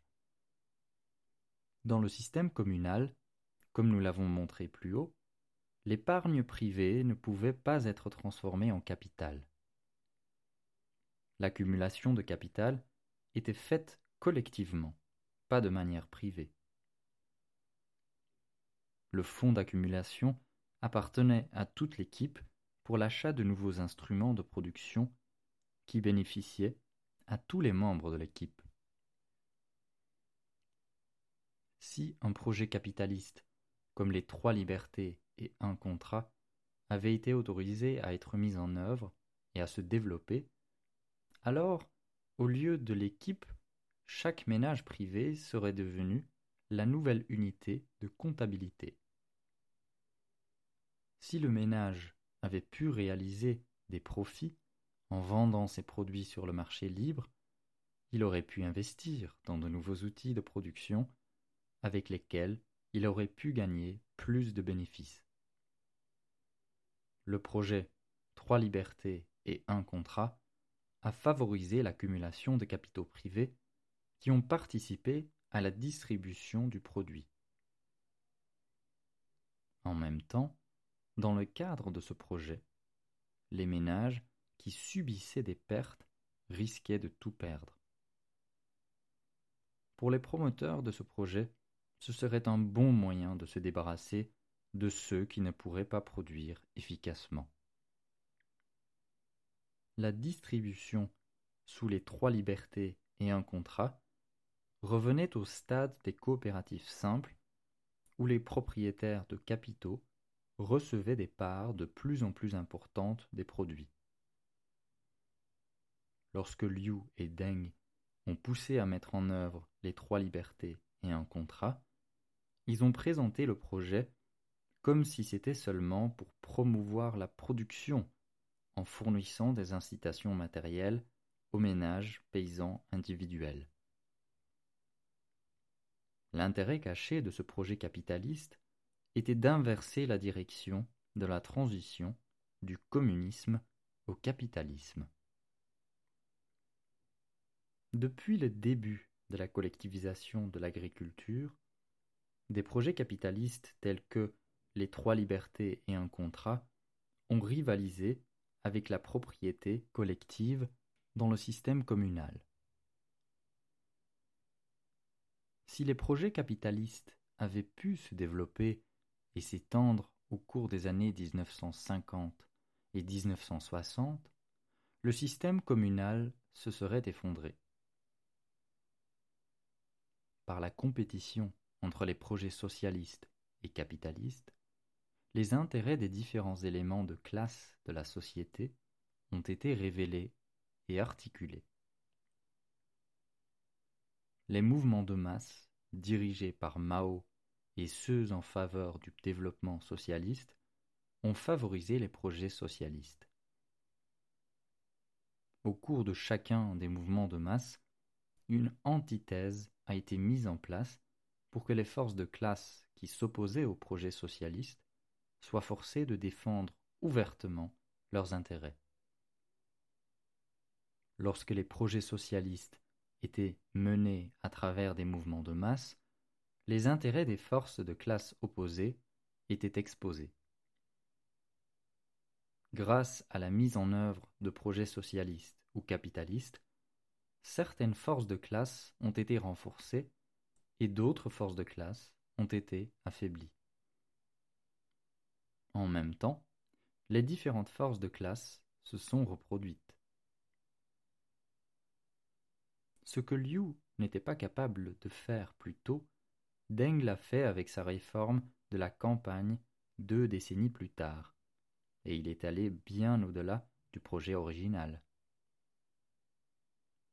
Entre 1979 et 1984, Deng a pris plusieurs mesures pour redistribuer la terre aux ménages paysans individuels. Comme la réforme agraire de 1949 à 1952, la redistribution des terres de Deng était un projet capitaliste. L'argument avancé par Deng et ses partisans pour démanteler les communes était « manger d'un grand pot commun engendre la paresse ». Si cela a pu être vrai dans un petit nombre de cas, Deng a démantelé toutes les communes d'un seul coup, malgré le fait que la majorité se portait bien. La décollectivisation, à la campagne, a brisé l'alliance entre ouvriers et paysans, qui était la stratégie la plus importante pendant la transition socialiste. La redistribution des terres de Deng, avec d'autres projets capitalistes que lui et ses partisans ont institués, comme l'élimination progressive du système d'achat unifié, la privatisation de l'industrie rurale, la réduction du soutien de l'État à la production de machines agricoles et autres intrants agricoles, la privatisation des entreprises d'État et le remplacement des travailleurs permanents de l'État par des travailleurs contractuels étaient tous des projets capitalistes dans une stratégie capitaliste globale. Ces projets capitalistes indiquaient sans équivoque dans quelle direction allait se diriger la réforme. La stratégie capitaliste de Deng a révélé la ligne de classe de sa réforme. Sa réforme a délibérément rompu l'alliance ouvrière paysanne et renforcé l'alliance entre les capitalistes bureaucratiques et les nouveaux entrepreneurs qui étaient eux-mêmes des représentants du parti ou avaient des liens étroits avec les hauts dignitaires du parti. Nous devons aller un peu plus loin pour identifier les éléments de classe qui ont soutenu Deng quand il a commencé sa réforme.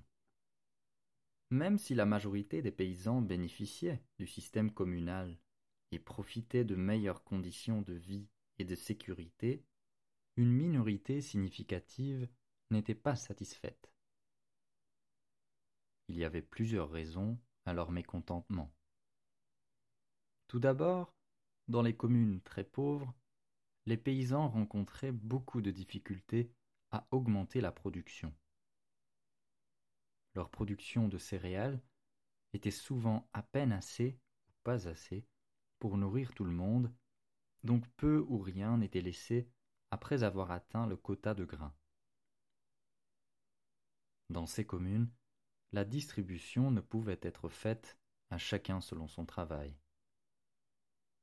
Les communes les plus pauvres ont souvent dû compter sur les aides d'État. Les membres les plus forts de ces communes ont travaillé plus dur, mais n'ont pas été récompensés en conséquence.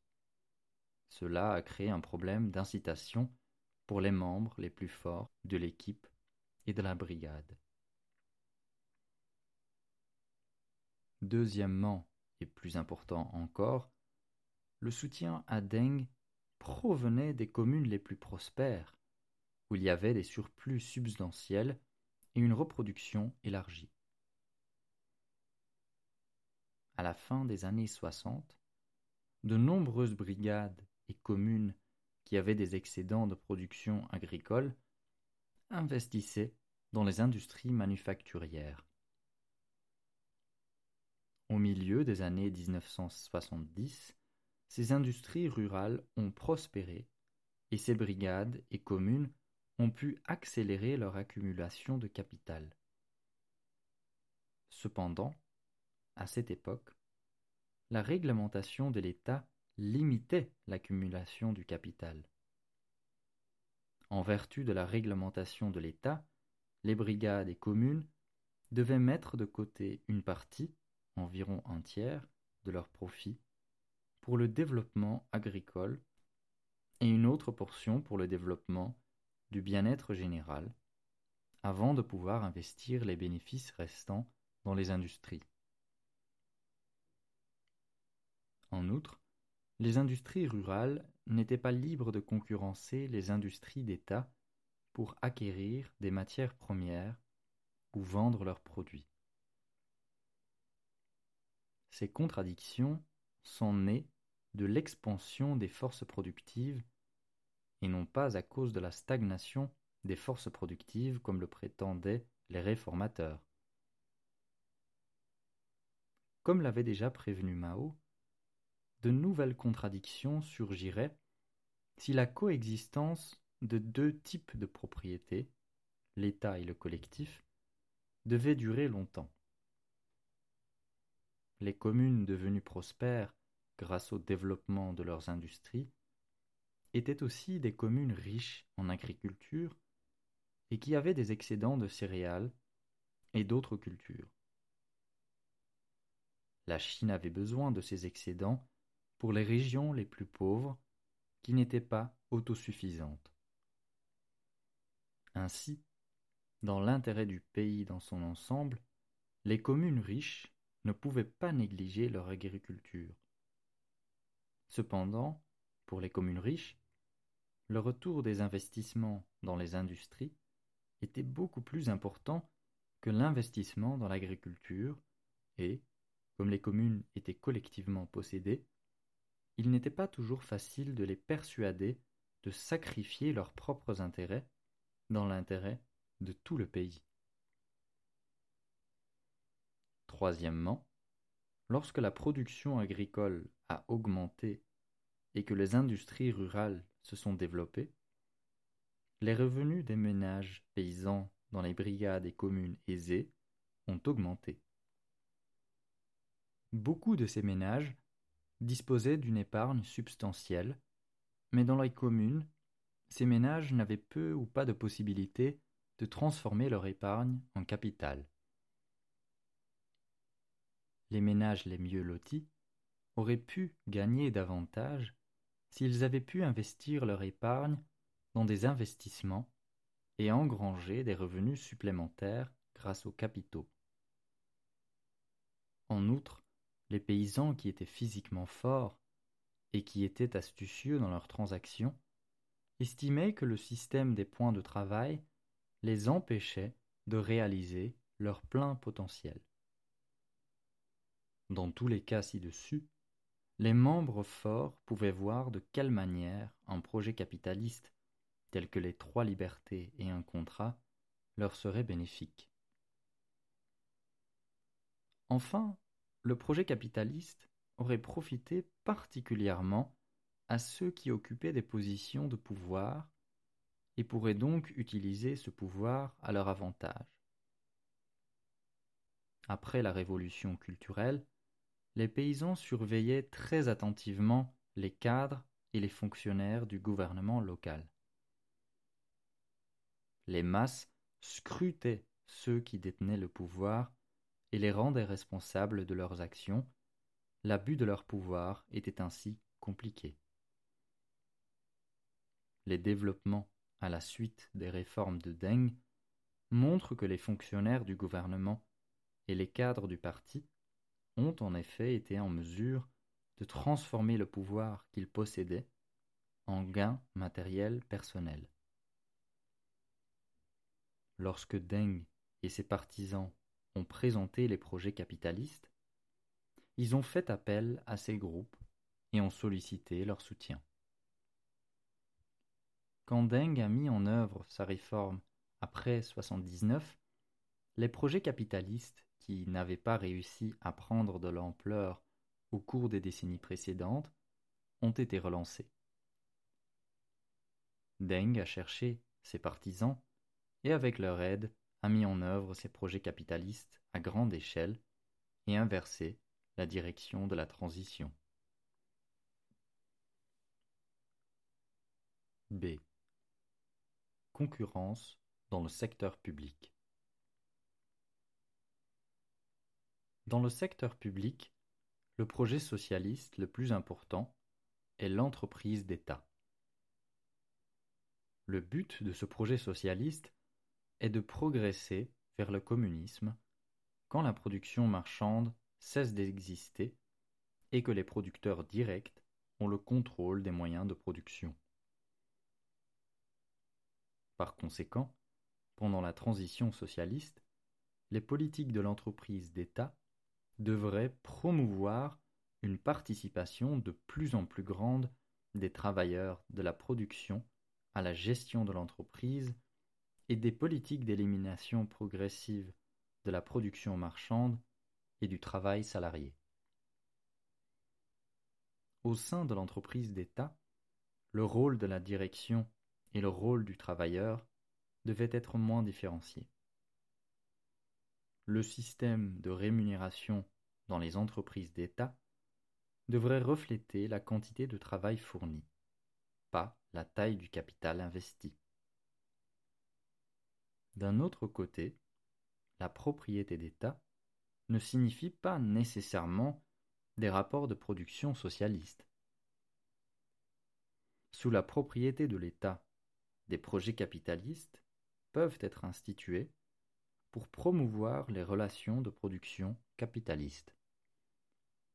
Le projet capitaliste élargit la production marchande et renforce ainsi les relations dominant-dominé dans la production. Le but de la production du projet capitaliste est alors la valorisation de la valeur au lieu de chercher à répondre aux besoins du peuple.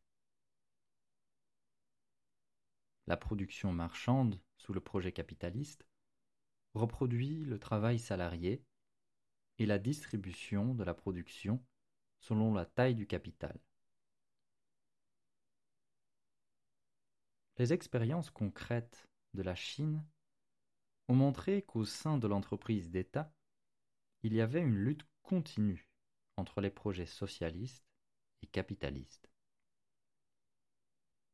Les projets socialistes et capitalistes étaient en concurrence sur des questions telles que l'autonomie des entreprises, le statut de l'emploi des travailleurs de l'État, le système des salaires et d'autres questions concernant le contrôle ouvrier. Ces questions reflètent la nature capitaliste ou socialiste de l'entreprise d'État. Si les entreprises d'État devaient acquérir l'autonomie nécessaire pour gérer leurs propres affaires et leurs performances, et si les salaires des dirigeants étaient liés au profit et à la perte de ces entreprises, elles fonctionneraient finalement comme des sociétés capitalistes. Sur la question de l'emploi permanent, bien que le statut d'emploi permanent au sein des entreprises publiques ne garantit pas aux travailleurs un meilleur contrôle des moyens de production, le contraire de cette politique, le contrat de travail, priverait totalement les travailleurs de la possibilité de contrôler les moyens de production. Un système de salaire qui mettrait l'accent sur les incitations matérielles et la concurrence entre les travailleurs pour obtenir une prime supplémentaire aurait plus de chances de diviser les travailleurs et donnerait également à la direction plus de contrôle sur les travailleurs. Avant le début de la réforme en 1979, l'échelle salariale des fonctionnaires, à 8 degrés, ne différenciait le travail fourni par les travailleurs que par leur expérience, leurs années de service et leurs compétences. Les travailleurs, qui avaient grandement contribué à accroître la productivité par leur travail acharné, leur esprit d'équipe et leurs innovations, étaient sélectionnés comme travailleurs modèles et recevaient des louanges et des prix, mais pas de récompense matérielle directe, comme des salaires plus élevés, une prime ou une promotion. Cette échelle de salaire a limité le niveau d'écart de revenus.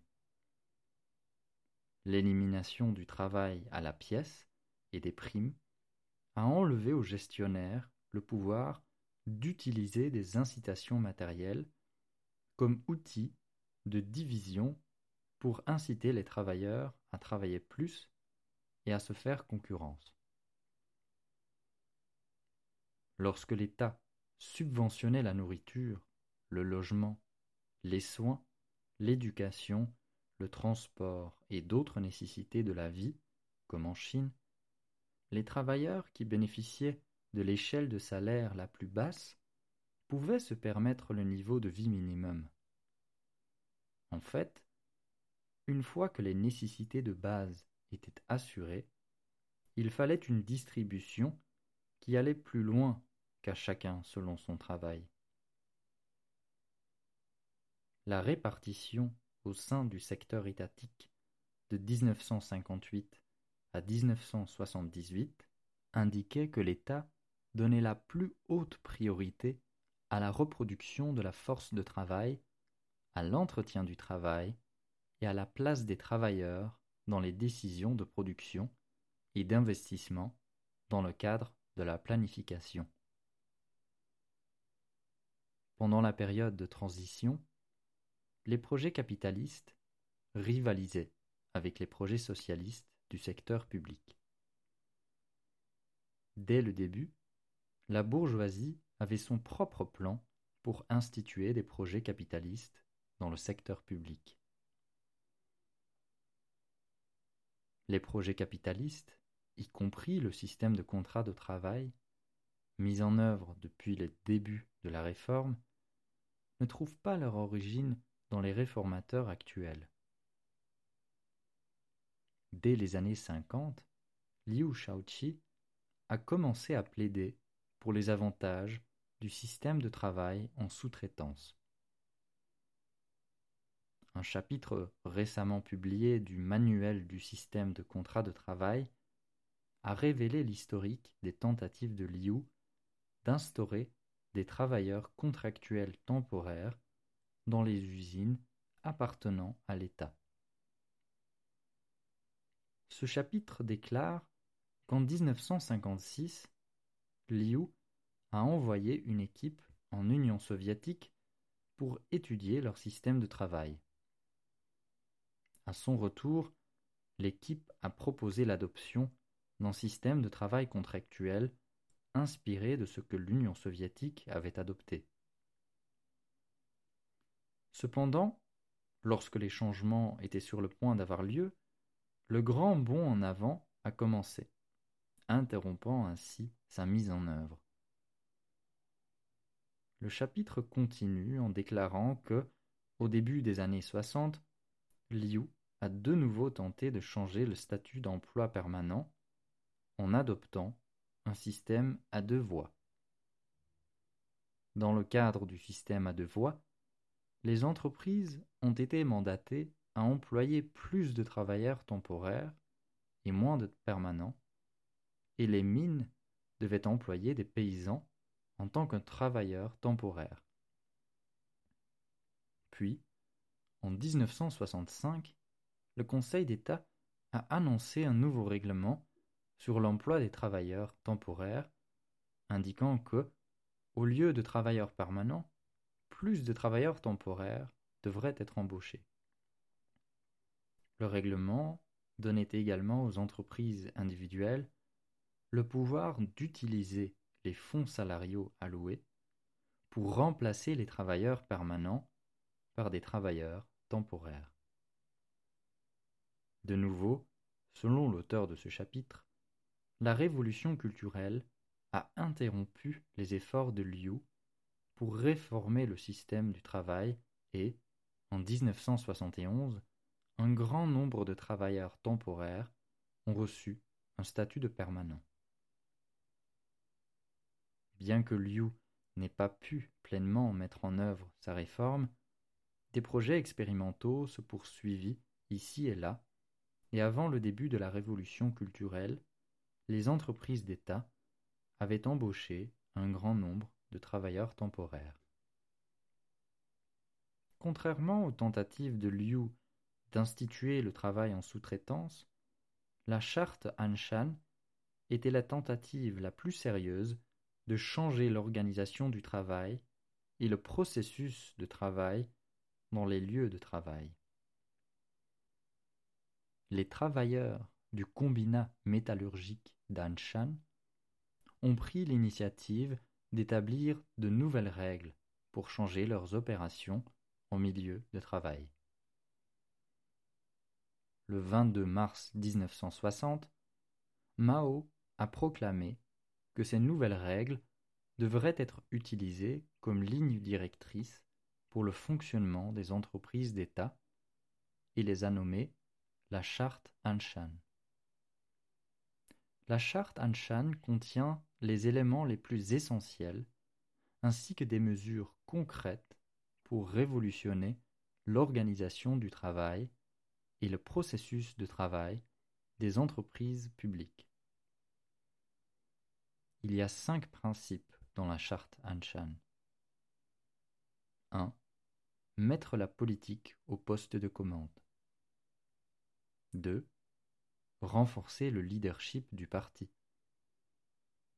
3. Lancer un mouvement de masse vigoureux.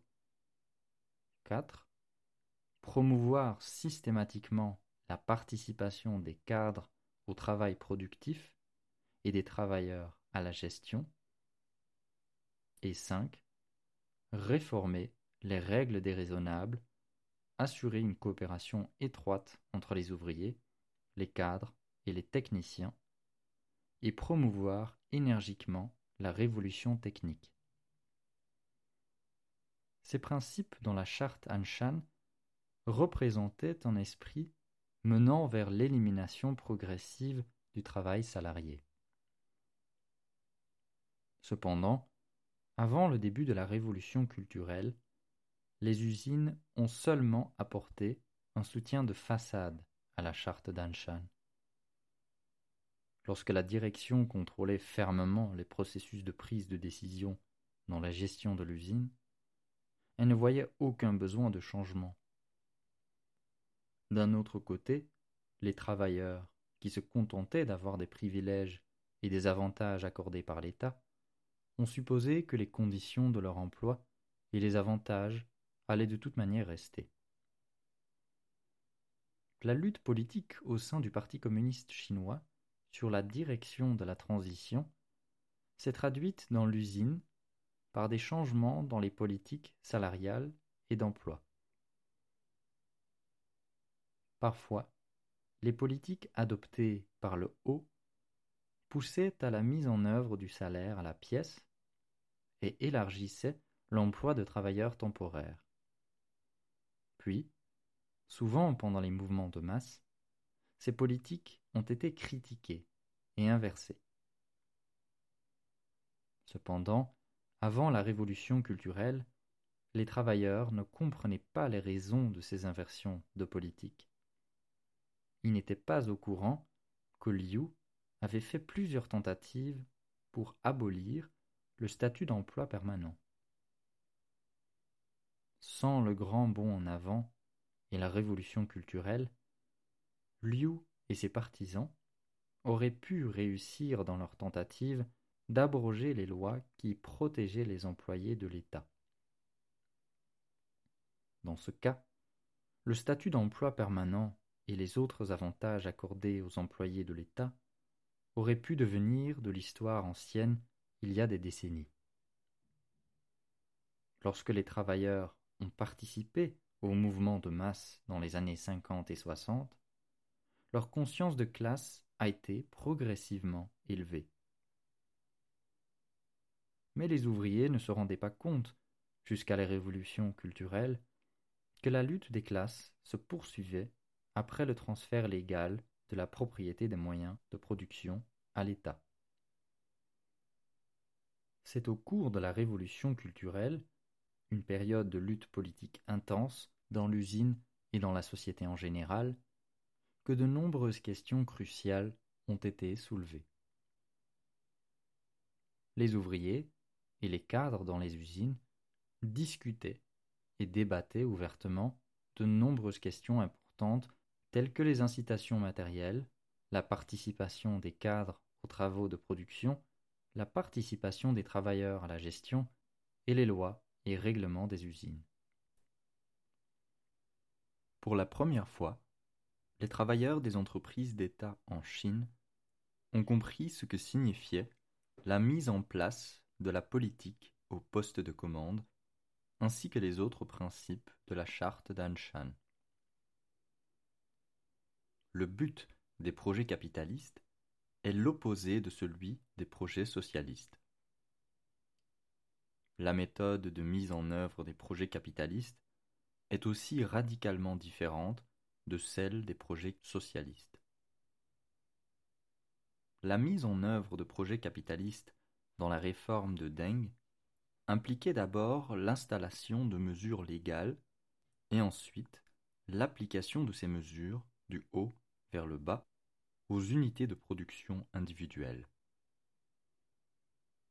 Pendant chaque période de la réforme, de la décollectivisation de l'agriculture à la réforme de l'entreprise d'État et à la réforme du travail, la législation a été adoptée par le haut, puis poussée vers l'unité de production pour mettre en œuvre ces projets capitalistes. En revanche, la mise en œuvre de projets socialistes entre 1949 et 1978 s'est faite à travers des mouvements de masse où la volonté des masses a été testée, vérifiée et articulée. Les mouvements de masse, dans le passé, ont créé une nouvelle idéologie appartenant aux masses. La mise en œuvre de la réforme agraire, comme nous l'avons écrit plus tôt, est un bon exemple.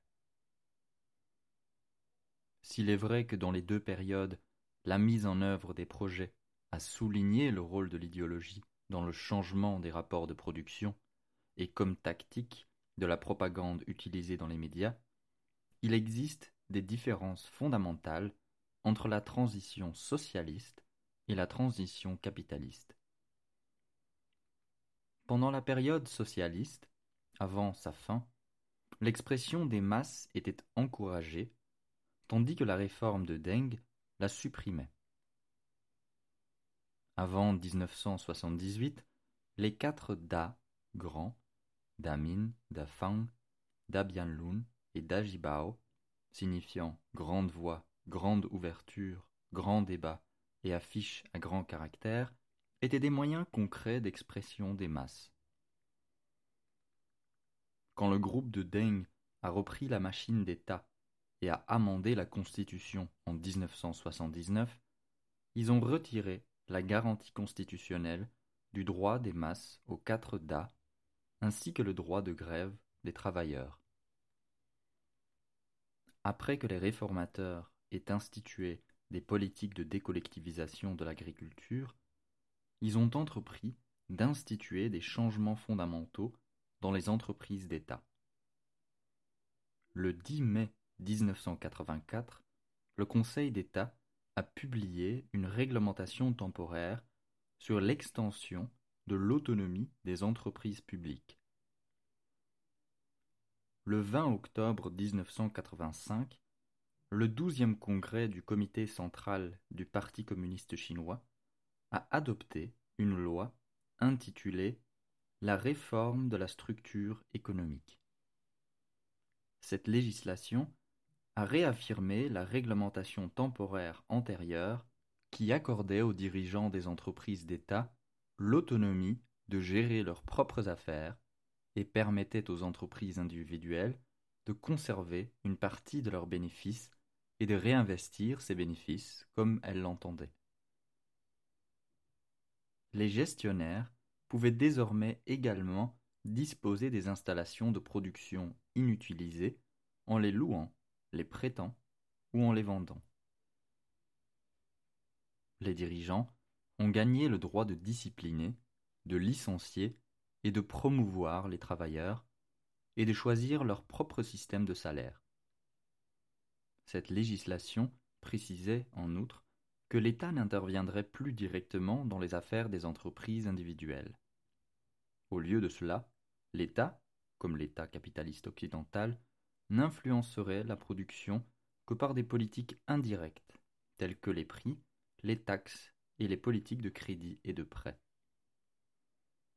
L'effet de cette nouvelle politique signifiait que l'État commençait à lâcher sa propriété légale et économique des moyens de production.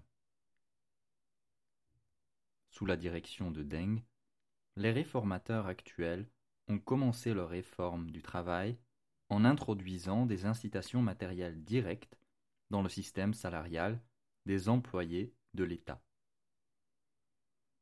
Dans les années 1950, le salaire à la pièce était assez commun, mais il avait été abandonné pendant le grand bond en avant. Le salaire à la pièce a de nouveau été mis en place au début des années 1960, puis totalement interdit pendant la révolution culturelle. Comme nous l'avons dit plus haut, de 1966 à 1979, les travailleurs des entreprises d'État ont été payés selon un système de salaire à 8 degrés. La réforme des salaires de Deng commença par ajouter une prime au salaire standard des travailleurs comme des incitations matérielles directes et, en 1979-80, le paiement des salaires à la pièce fut réintroduit. Les réformateurs croyaient que ces incitations encourageraient les travailleurs à se concurrencer les uns les autres pour augmenter leur productivité. Même si, avant la réforme salariale, les cadres et les travailleurs étaient payés selon des échelles différentes, la réforme salariale ajoutait une nouvelle caractéristique qui liait le montant de la rémunération à la position occupée. Avant la réforme, les salaires des cadres n'augmentaient que lorsqu'ils passaient d'un grade inférieur à un grade supérieur. Dans le cadre de la réforme salariale, la direction de chaque entreprise a mis en place des postes de président, de vice-président, d'ingénieur principal, etc., selon le modèle des sociétés capitalistes modernes, et chaque titulaire a aujourd'hui droit à des bonus supplémentaires en plus de son salaire régulier standard. Ce changement a créé des différences salariales internes plus importantes au sein des entreprises. Ensuite, la réforme de la structure économique de 1985 a donné aux gestionnaires l'autonomie de constituer des fonds discrétionnaires qui leur étaient réservés. Le fonds discrétionnaire fonctionnait à peu près comme les comptes de dépenses à l'Ouest. Les travailleurs étaient irrités par le fonds discrétionnaire, l'appelant la petite mine d'or de la direction.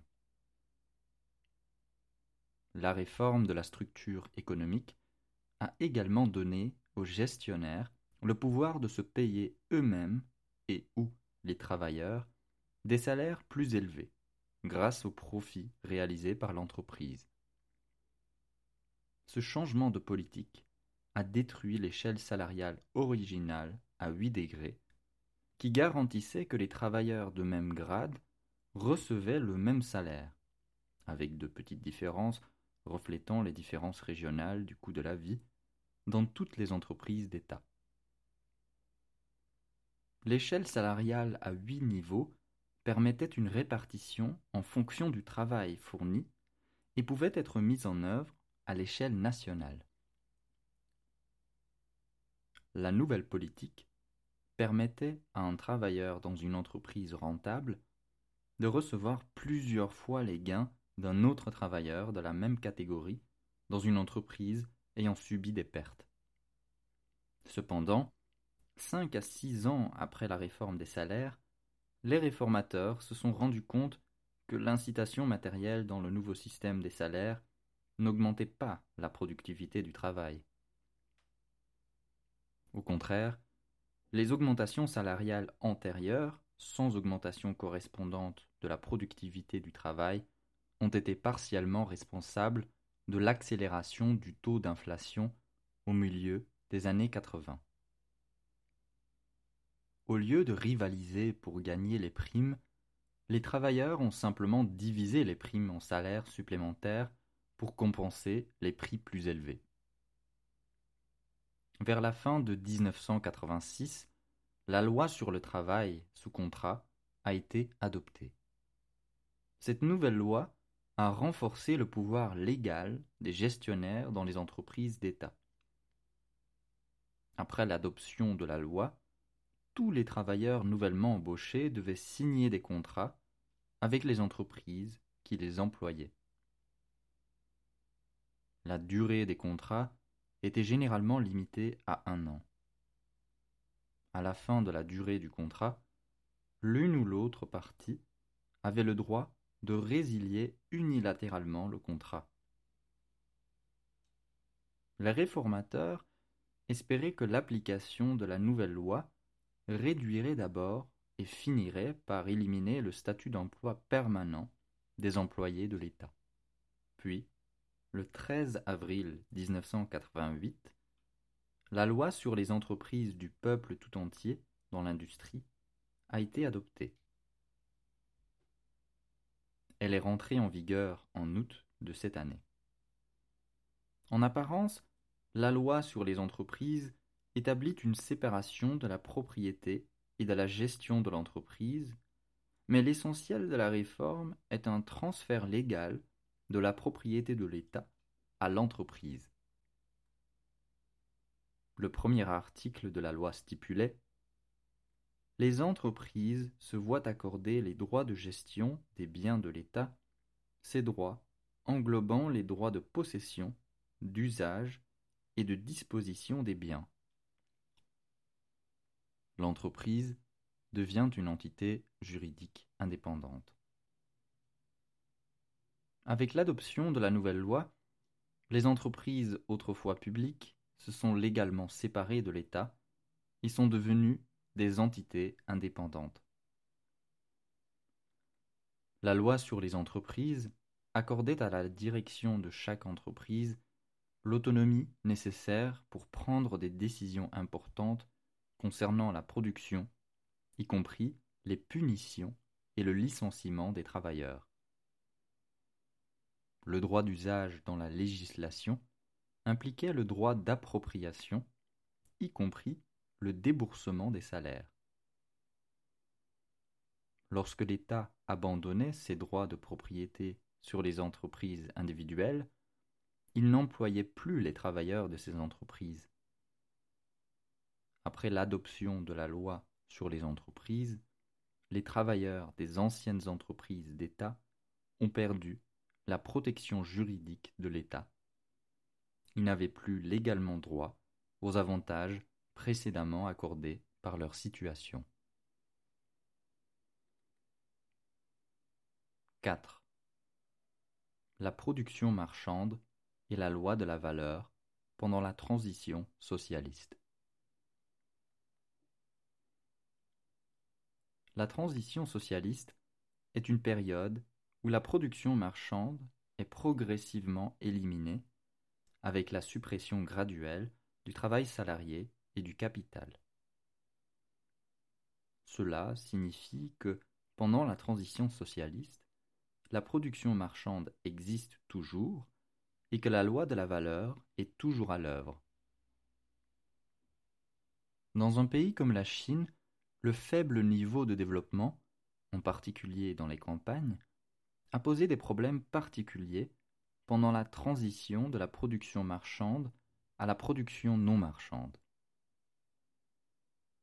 Avec l'extension des forces productives dans les années 1960 et 1970, de nouvelles contradictions se sont développées. Nous allons expliquer ces contradictions ci-dessous. Au sein du secteur public, il était beaucoup plus facile d'imposer des restrictions à la production marchande et de mettre en œuvre des politiques allant à l'encontre de la loi de la valeur.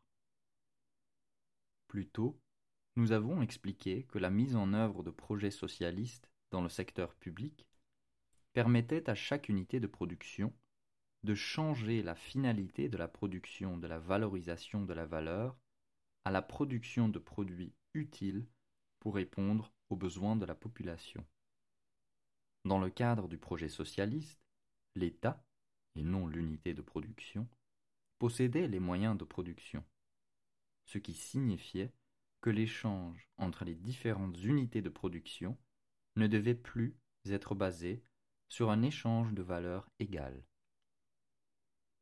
Par exemple, lorsque l'État a décidé d'industrialiser les provinces de l'Ouest, Il a transféré des ingénieurs et des travailleurs, ainsi que de la machinerie et de l'équipement des usines technologiquement avancées de Shanghai aux usines nouvellement construites dans l'Ouest. L'État n'a pas eu à dédommager les usines de Shanghai pour leur perte de ressources. Lorsque l'État a transféré la technologie et d'autres ressources productives d'une entreprise d'État à une autre, il a été en mesure de disperser la technologie d'une région comme Shanghai vers les régions technologiquement arriérées de toute la Chine. Cela a été décrit par les gens de la manière suivante: faire pondre des œufs partout à la vieille poule. Le transfert de ressources des régions les plus développées aux régions qui l'étaient moins a profité à l'ensemble du pays, et cela allait contre la loi de la valeur. Ces transferts de ressources n'auraient pas pu se faire dans le cadre du développement capitaliste, car selon la loi de la valeur, les ressources ne sont acheminées que vers les zones où les profits sont les plus élevés. Cependant, lorsque des travailleurs et des ingénieurs ont été transférés d'une région ayant un niveau de vie plus élevé comme Shanghai à une zone avec un niveau de vie inférieur comme Xi'an, cela impliquait des sacrifices personnels. À l'époque de la grande vague révolutionnaire, le peuple a donné un soutien enthousiaste en l'esprit de la construction d'une nouvelle Chine socialiste. Ceci illustre ce que nous avons déclaré plus tôt, que des éléments communistes existent pendant la transition socialiste. Cependant, lorsque la tempête s'est tassée, la résistance au transfert a également augmenté. Ainsi, les différences dans les niveaux de développement ont présenté des défis pour le développement socialiste. D'autre part, le développement capitaliste ne fait qu'intensifier ces différences, comme l'ont montré ces 16 dernières années. Pendant la transition socialiste, il y avait d'autres contradictions dans le secteur public. Nous avons expliqué plus haut qu'il y avait la contradiction entre la direction et les dirigés et celle entre les experts techniques, tels que les ingénieurs, et les travailleurs manuels ordinaires. La charte d'Anshan était un moyen concret de résoudre ces contradictions résultant de la division du travail au sein des entreprises d'État.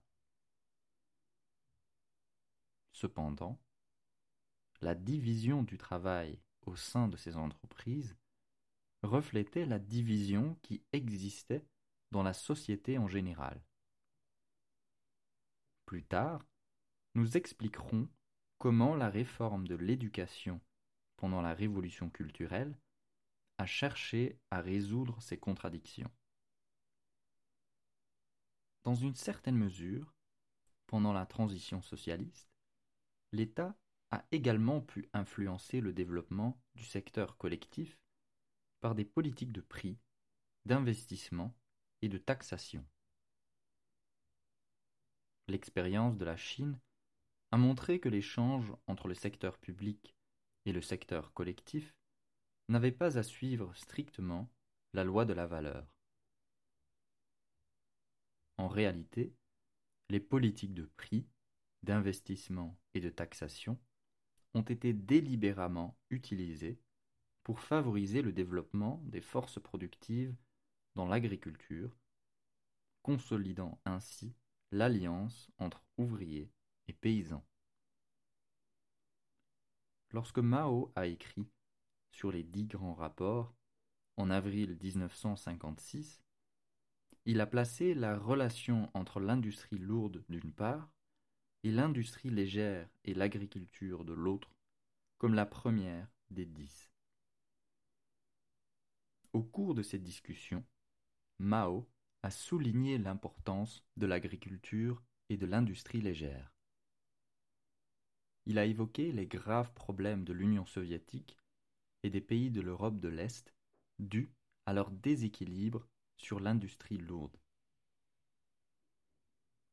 Dans ses écrits sur les 10 grands rapports, Mao a clairement indiqué que pour augmenter le développement de l'industrie légère et de l'agriculture, les investissements dans l'agriculture et l'industrie légère en pourcentage de l'investissement total devraient être ajustés à la hausse.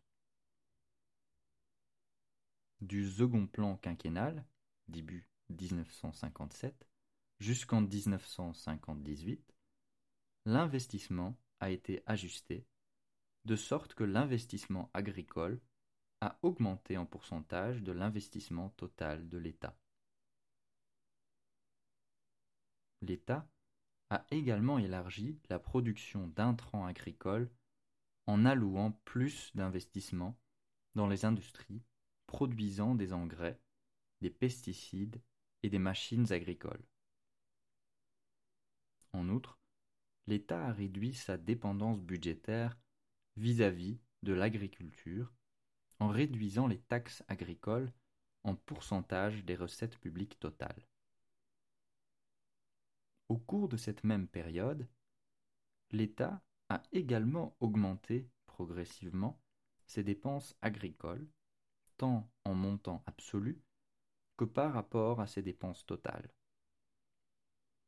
En outre, l'État a procédé à des ajustements pour améliorer les termes de l'échange des produits agricoles en réduisant les prix des produits industriels vendus aux communes populaires, tout en augmentant les prix des produits agricoles achetés auprès des communes populaires.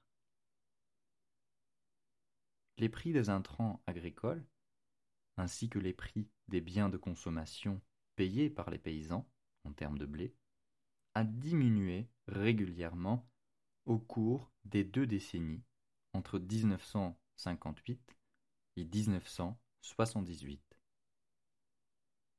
Grâce à ces politiques, le secteur agricole a pu mécaniser sa production et se développer rapidement. Cependant, comme la production marchande existait encore et que la loi de la valeur était encore en vigueur, l'État ne pouvait pas exercer des influences illimitées.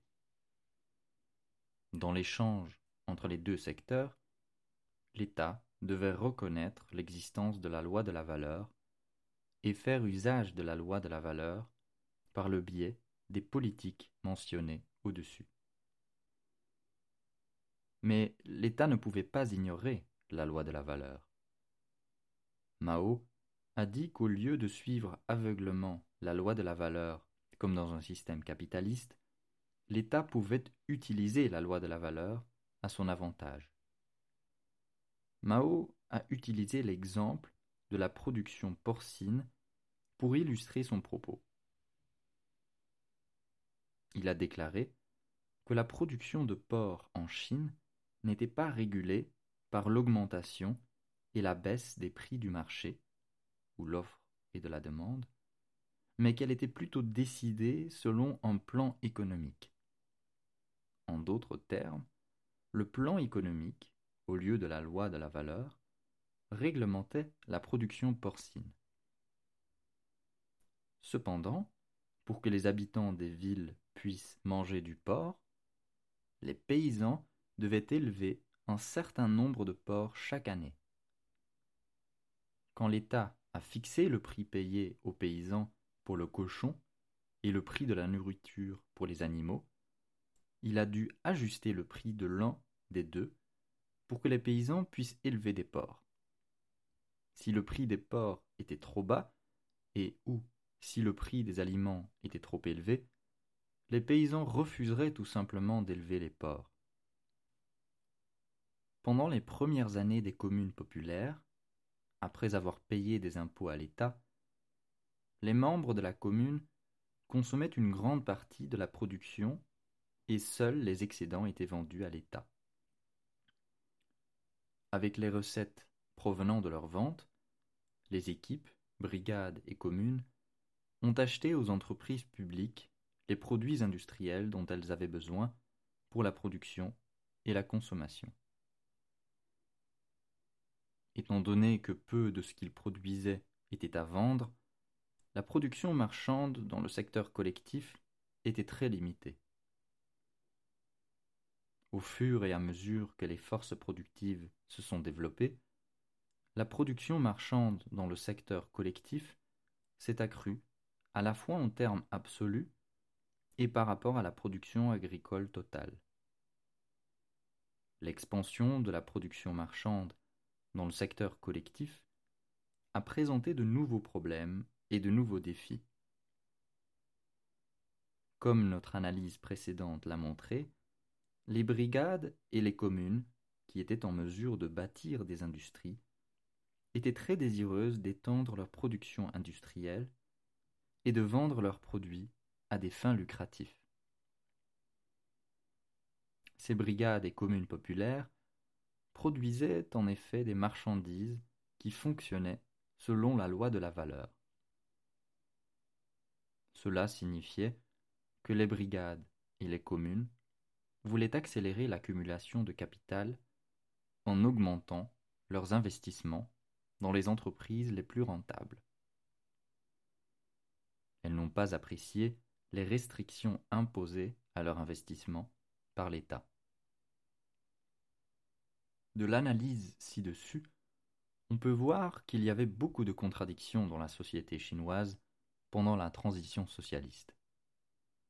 Les contradictions existaient à l'intérieur des secteurs collectifs et publics, et elles existaient aussi entre les secteurs collectifs et publics. Cependant, selon Mao, il ne faut pas seulement regarder les aspects négatifs de ces contradictions, car les contradictions sont aussi les forces qui font avancer la société. Nous pouvons pleinement comprendre ce que Mao voulait dire quand nous étudions le développement de la société chinoise. Des contradictions existaient à chaque étape du développement de la société, et lorsque les contradictions ont été résolues avec succès, le développement est passé à une nouvelle étape. Cependant, vers le milieu des années 70, le développement rapide des forces productives dans les campagnes et l'expansion de la production marchande dans le secteur collectif ont créé de nouvelles contradictions. Ces contradictions n'étaient pas antagonistes par nature et auraient pu être résolues avec succès s'il n'y avait pas eu une lutte politique féroce entre les forces de classe pro-socialistes et pro-capitalistes. Cependant, lorsque la santé de Mao s'est détériorée au milieu des années 70, les forces de classe pro-socialistes ont manqué de direction dans leur lutte contre les forces pro-capitalistes pour mettre en œuvre des politiques appropriées pour résoudre les contradictions mentionnées précédemment. Ces contradictions sont plus tard passées de non-antagonistes à antagonistes. Cette transformation a aidé Deng dans sa mise en œuvre de ses projets capitalistes. Quand nous examinons les contradictions au sein des secteurs publics et collectifs, et entre eux, nous pouvons voir que ces contradictions reflètent les différences dans les niveaux de développement au sein et entre les secteurs. Pendant la transition socialiste, plusieurs politiques importantes ont été conçues pour résoudre ces contradictions. Nous n'entrerons pas dans une discussion détaillée de toutes ces politiques, mais nous voulons en mentionner brièvement quelques-unes ici. Par exemple, les politiques de tarification, d'investissement et de taxation mentionnées plus haut étaient des politiques destinées à résoudre les contradictions entre le secteur public et le secteur collectif. Si la transition socialiste s'était poursuivie, ces politiques auraient contribué à faire avancer la mécanisation de l'agriculture. Dans ce cas, il aurait été possible de faire passer l'unité comptable de l'équipe à la brigade, puis au niveau de la commune populaire tout entière. comme la brigade, possédait de plus en plus de grosses machines agricoles à utiliser pour toutes les équipes, chaque équipe de la brigade aurait été plus encline à abandonner sa plus petite unité de comptabilité. Lorsque la productivité du travail collectif devenait suffisamment élevée, grâce à la mécanisation, les projets capitalistes, tels que les 3 libertés et un contrat, devenaient une alternative moins attrayante pour les ménages paysans. Cela ne veut pas dire que seuls ces éléments capitalistes ont eu des influences importantes en Chine pendant la transition socialiste. Au contraire, des éléments communistes, comme ce qui s'est passé à Dajai et dans bien d'autres endroits, ont eu une influence considérable sur le développement de la Chine. Sous la direction de Chen Yonghui, les habitants de Dajai ont négligé leur propre intérêt à court terme et ont travaillé ensemble, en tant que brigade, à surmonter l'adversité naturelle la plus sévère pour atteindre une production élevée avec seulement des outils très primitifs.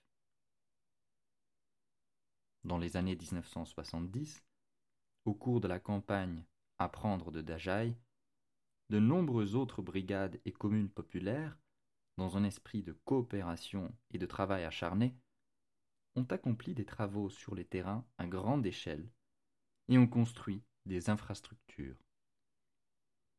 Leur travail acharné a changé très concrètement le paysage de la Chine rurale et ouvert la voie à une mécanisation accrue.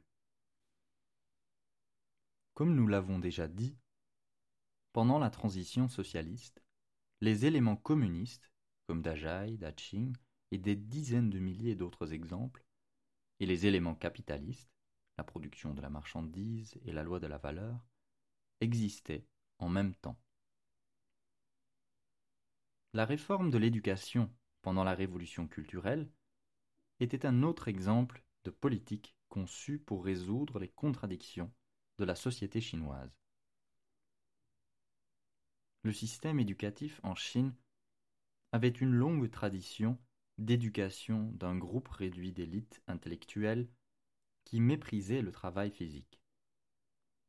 Après la Révolution, bien que plus de jeunes issus de familles d'ouvriers et de paysans aient pu recevoir plus d'éducation et que beaucoup aient même eu la possibilité d'aller à l'université, la structure éducative de base était restée à peu près la même.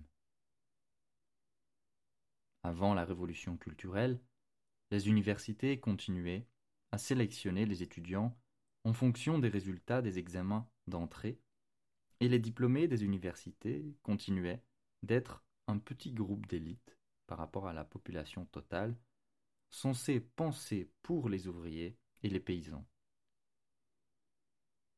La division du travail au sein des usines reflétait ce vieux système d'éducation.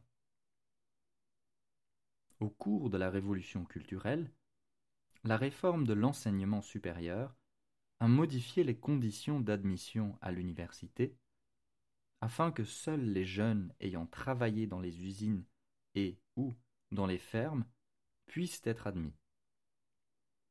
En même temps, la collectivisation de l'agriculture élevait le niveau d'éducation dans les campagnes lorsque des collèges étaient établis par les communes et que les départements construisaient des lycées.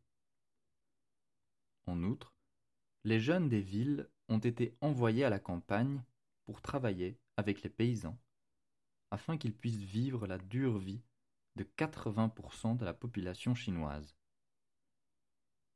La réforme de l'éducation a aidé à combler le fossé éducatif entre les jeunes Chinois. Il y a tellement d'autres aspects de la réforme de l'éducation dont nous ne pouvons pas voir dans les détails à ce stade. Parmi les autres grandes politiques mises en œuvre pendant la transition socialiste de la Chine, figurait la politique qui mettait l'accent sur l'autosuffisance et les objectifs de développement à long terme. Ces objectifs ne pouvaient être poursuivis qu'avec la mise en œuvre de projets socialistes. Contrairement à ces objectifs, les programmes de réforme de Deng reposaient sur des capitaux étrangers. En conséquence, le développement de la Chine a perdu son autonomie et est de plus en plus sous le contrôle du capital monopoliste international. Les programmes de réforme de Deng se sont concentrés uniquement sur la maximisation des profits à court terme et ont totalement ignoré les conséquences négatives du développement capitaliste et la domination des capitaux étrangers à long terme. 5. Le Parti communiste chinois. Pendant la transition socialiste jusqu'en 1978, les forces de classe qui favorisaient la transition capitaliste n'ont jamais cessé d'essayer de mettre en avant des projets capitalistes. Ces forces de classe ont souvent trouvé leurs représentants en position de pouvoir au sein du Parti communiste chinois. En Chine, les éléments pro-capitalistes au sein du Parti communiste chinois ont finalement pris le contrôle du parti et de l'appareil d'État. La lutte de classe menée depuis le début de la République populaire jusqu'à nos jours est révélée par la compétition entre les projets socialistes et capitalistes. Ce sont les éléments pro-capitalistes du Parti communiste chinois qui ont mis en avant les projets capitalistes. Les éléments de classe du PCC, depuis sa formation, méritent d'être soigneusement étudiés ailleurs. Nous essayerons ici de présenter simplement quelques-unes de nos observations. Ce qui suit n'est pas une étude approfondie du PCC. A. La direction du Parti communiste chinois et la révolution de nouvelle démocratie. En premier lieu, la révolution chinoise menée par le Parti communiste chinois comprenait à la fois une révolution démocratique et une révolution socialiste.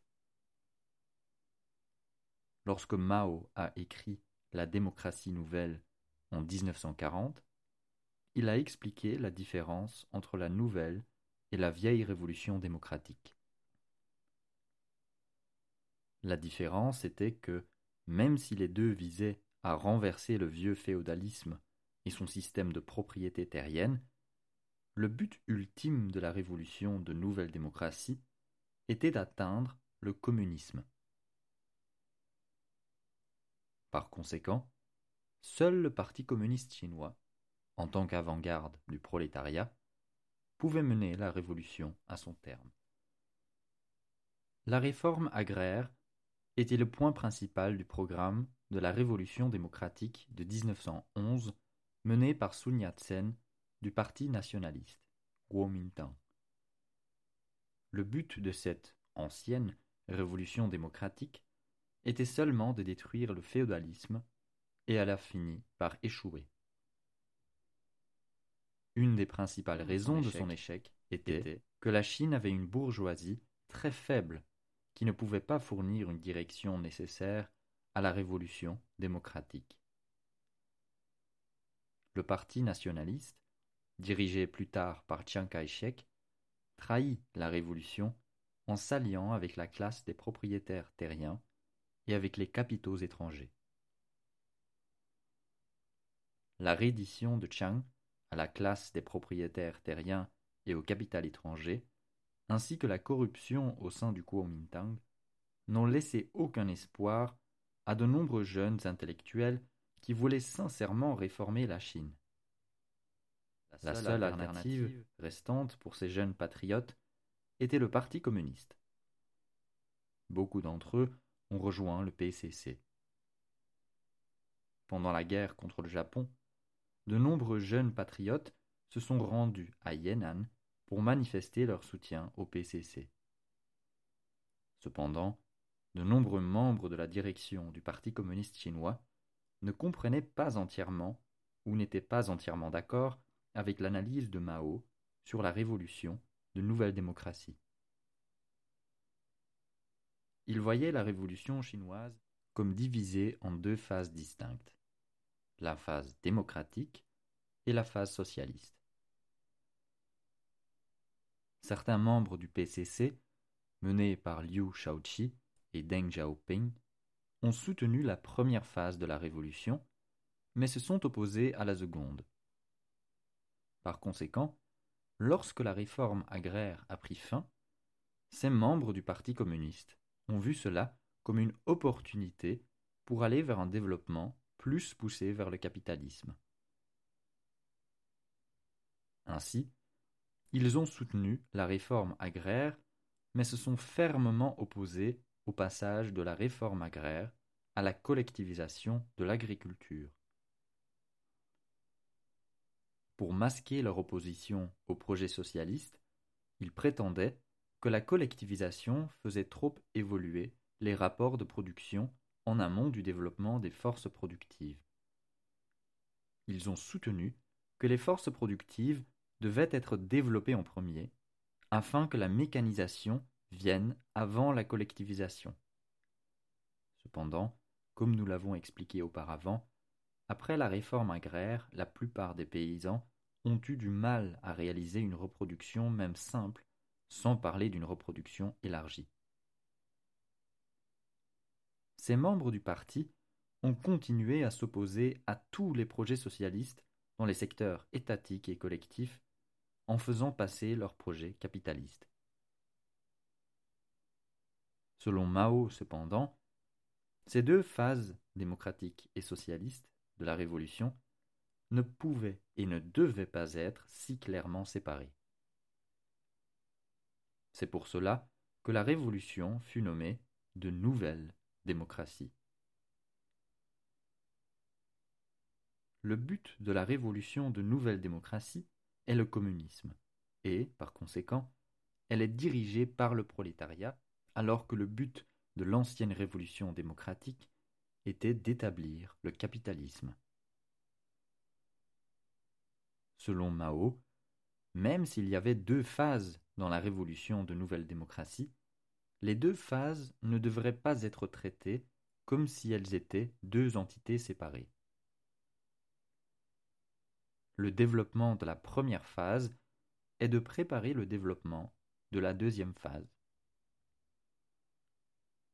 Le but de la lutte au cours de la première phase ne devrait pas être limité à l'accomplissement de la révolution démocratique, mais plutôt à poursuivre la lutte vers la révolution socialiste. Mao l'a clairement expliqué en critiquant l'interprétation de la révolution chinoise dans le manuel d'économie politique soviétique. Le manuel disait que la nature de la révolution chinoise juste après la création de la République populaire était démocratique. Mao a fait valoir: pendant la guerre de libération, la Chine a résolu les tâches de la révolution démocratique. Il a fallu encore 3 ans, après 1949, pour conclure la réforme agraire, mais au moment de la fondation de la République, nous avons immédiatement exproprié les entreprises capitalistes bureaucratiques et les avons converties en propriété du peuple tout entier.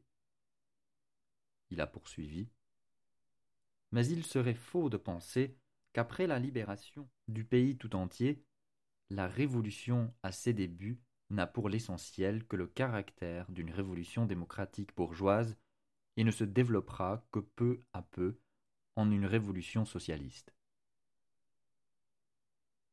Cependant, certains dirigeants du PCC étaient en désaccord avec Mao.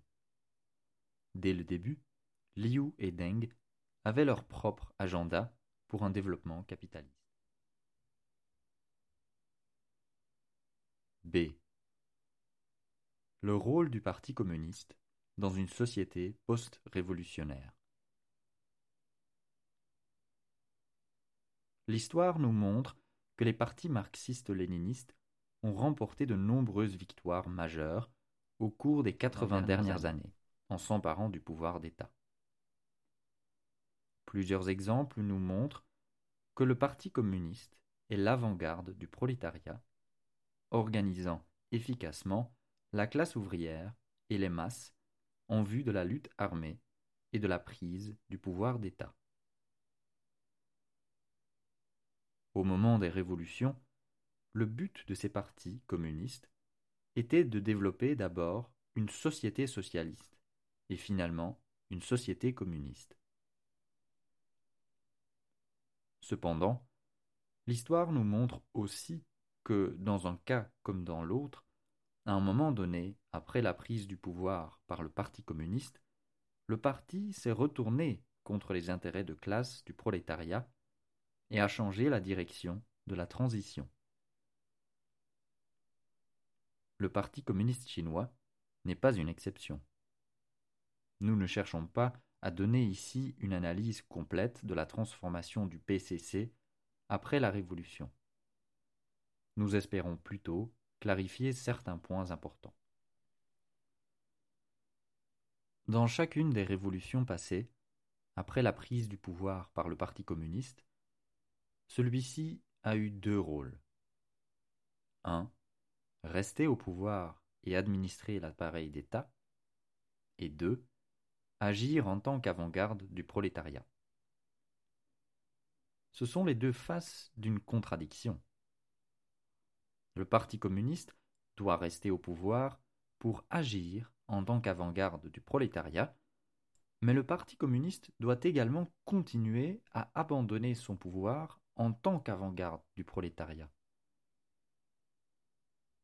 Pour de nombreuses raisons qui restent encore à découvrir, dans chaque pays qui est parvenu à la Révolution, à un moment donné, le seul objectif du Parti communiste est devenu de rester au pouvoir.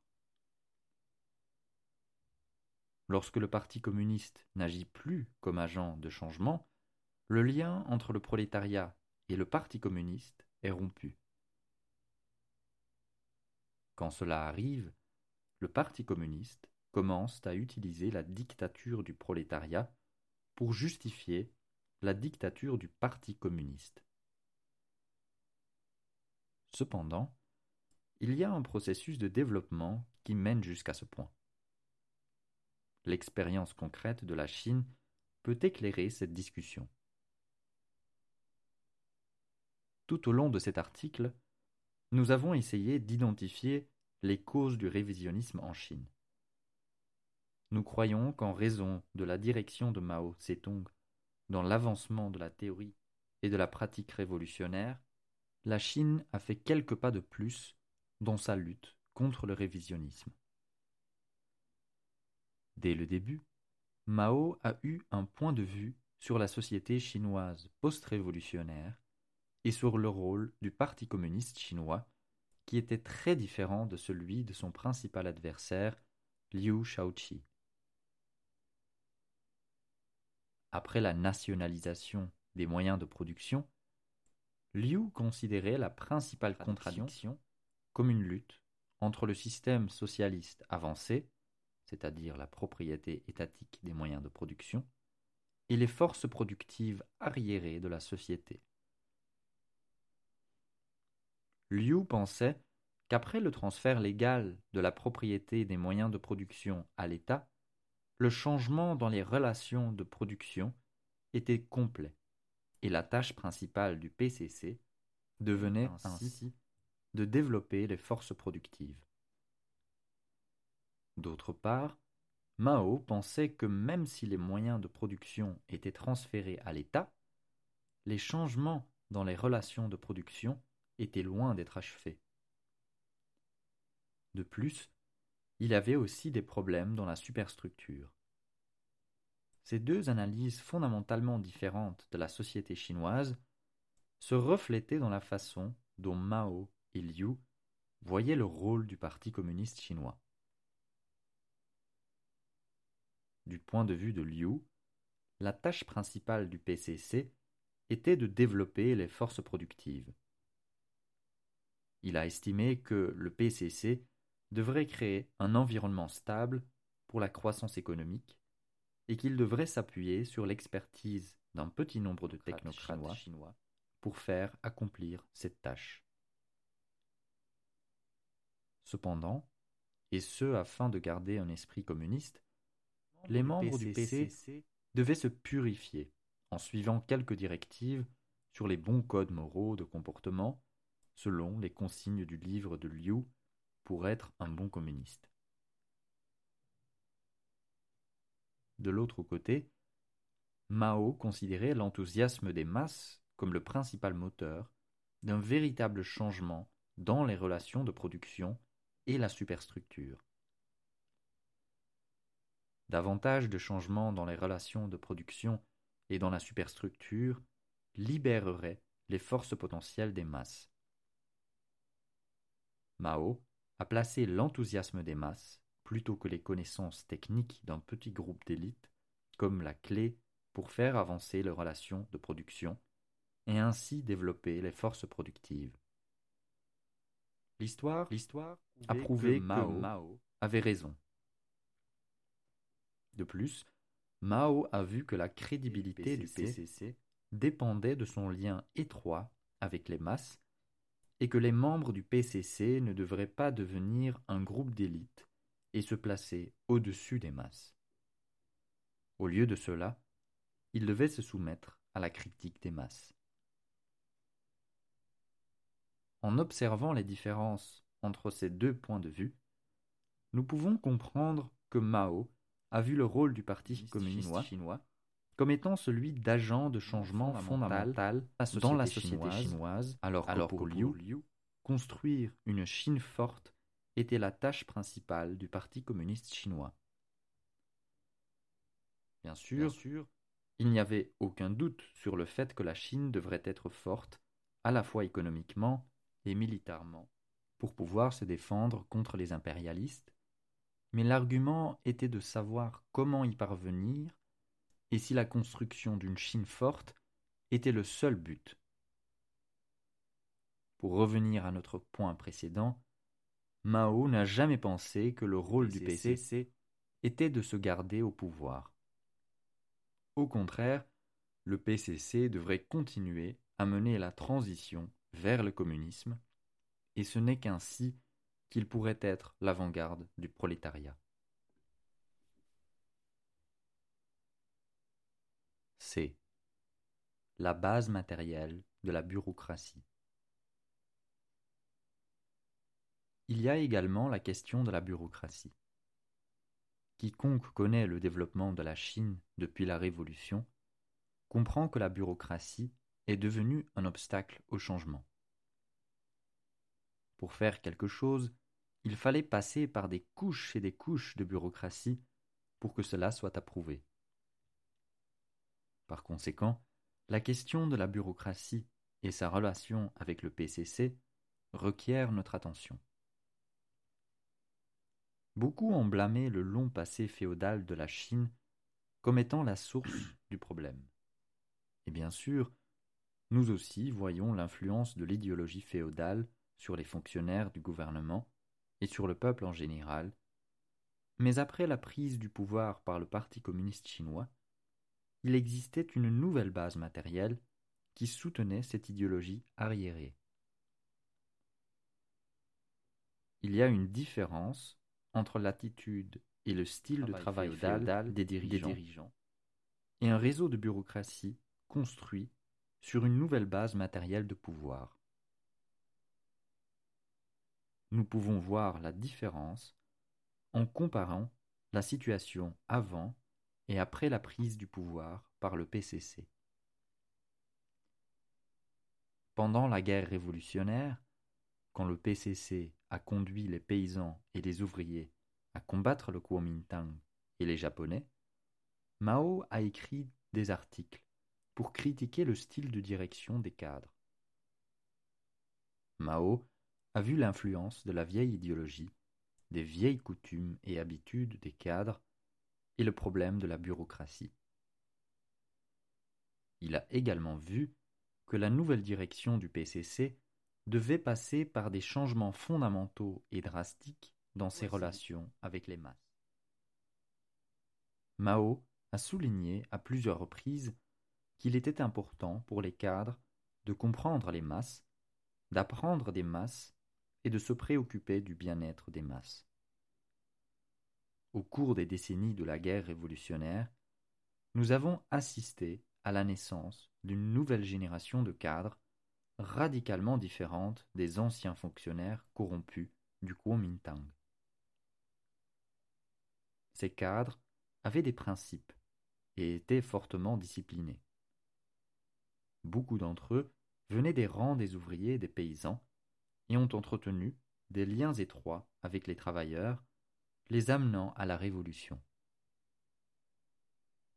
L'ancienne idéologie féodale, les habitudes et coutumes influençaient ces cadres, mais ils étaient capables de changer leur mode de pensée et leur vision du monde par la critique et l'autocritique. Pendant la guerre révolutionnaire, la survie et l'expansion du PCC dépendaient de ses relations étroites avec les masses. Mao a dit que les soldats révolutionnaires étaient comme des poissons et que les masses étaient comme de l'eau, et les poissons avaient besoin d'eau pour nager et survivre. En effet, les paysans ont protégé les soldats de la 8e armée de route des attaques du Kuomintang, et ils ont fourni aux soldats du grain et d'autres produits de première nécessité. Les paysans savaient que ces soldats venaient d'eux et se battaient pour leur libération. Ce n'est qu'avec le soutien des masses que les communistes ont pu mener la guérilla et gagner la révolution. Après avoir pris le pouvoir en 1949, le PCC a établi la République populaire de Chine, qui a confisqué le capital bureaucratique du Kuomintang et a nationalisé 80% des actifs de production dans l'industrie, l'exploitation minière, le transport et la communication. Le nouveau gouvernement devait compter sur les dizaines de milliers de bureaucrates pour s'occuper des opérations quotidiennes de gestion du pays. Le réseau administratif comprenait différents niveaux de bureaucratie d'État, des ministères, des bureaux, des départements, etc. Sous la direction des cadres du parti, les unités administratives devaient utiliser de nombreux anciens fonctionnaires du Kuomintang connus pour leur corruption et leurs abus de pouvoir. Les masses connaissaient depuis longtemps leur corruption et avaient un fort ressentiment envers ces fonctionnaires. En outre, au début des années 50, des cas de corruption et de gaspillage ont été signalés parmi les hauts responsables du parti. Mao était très inquiet parce que selon lui, si cela était permis, les fonctionnaires du parti qui venaient de goûter au pouvoir réel pourraient facilement devenir de nouveaux bureaucrates qui abuseraient de leur pouvoir. Le PCC avait un tel prestige que ses membres pouvaient jouir d'autant de privilèges que ceux qui avaient pris le pouvoir et établi de nouvelles dynasties lors de la période féodale de la Chine. C'est à ce moment-là que le PCC, sous la direction de Mao, a initié la campagne des 3 Antis, puis des 5 Antis. Les campagnes des 3 Antis et des 5 Antis étaient significatives non seulement parce qu'une purge totale était nécessaire, mais aussi parce que de telles campagnes étaient des tentatives d'établir des liens entre le PCC et les masses. Pendant la Révolution, l'écrasante majorité des gens qui avaient choisi de rejoindre le PCC n'étaient pas motivés par leurs propres intérêts. Il n'y avait aucun gain personnel à rejoindre le parti, et plus le rang était haut, plus il y avait des responsabilités et de sacrifices. La situation après 1949 a complètement changé.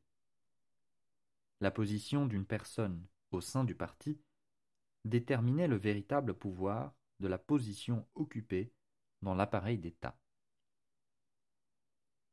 L'appareil d'État avait le pouvoir politique, économique et militaire.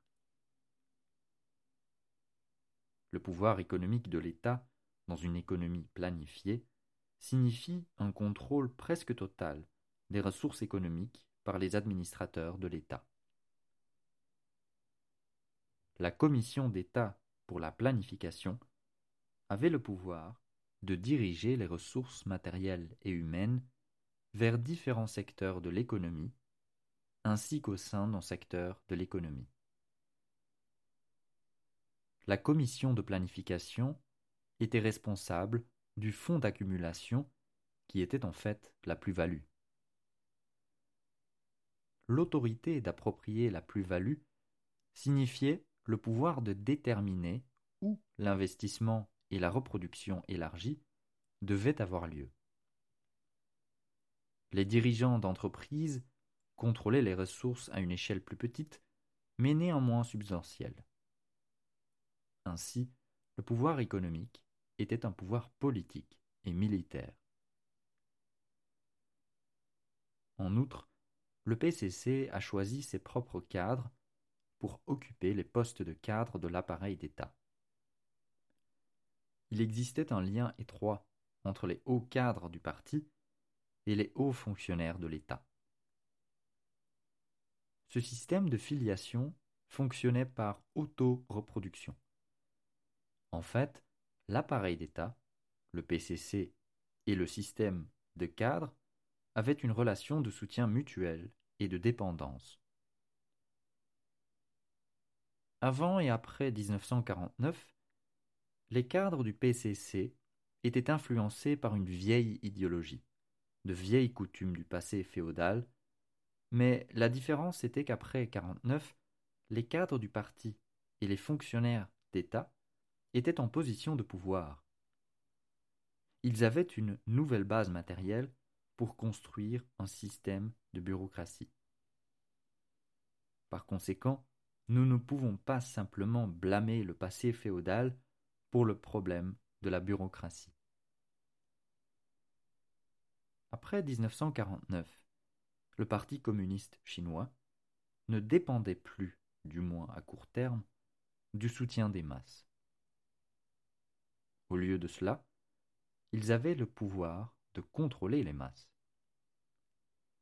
Nous voulons souligner ici que nous ne voulons pas dire que le PCC n'a pas bien utilisé ce pouvoir pendant la période de transition socialiste entre 1949 et 1978. Au contraire, le PCC a bien utilisé ce pouvoir et a conduit la Chine dans sa transition vers le socialisme. Les archives montrent que seulement une très petite minorité de fonctionnaires gouvernementaux du parti ont abusé de leur pouvoir. Cependant, le lien entre le PCC et la base du pouvoir existait objectivement. Même si la majorité des cadres restait encore fortement disciplinés et guidés par des principes.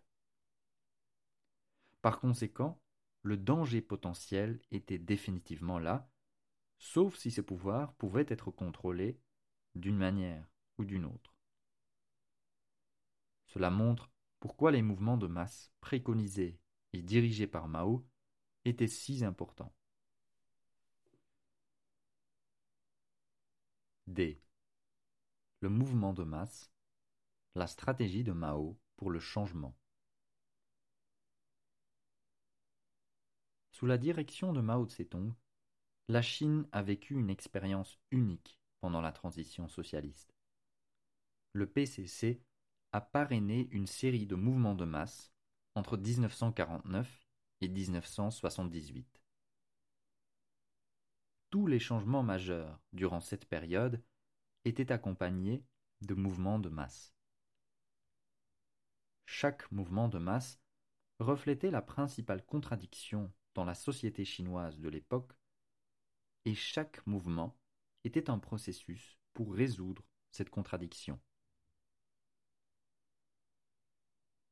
Lorsque le PCC a mobilisé les masses dans des mouvements pour résoudre les contradictions, Il a agi comme un agent du changement continu dans la société en transformation.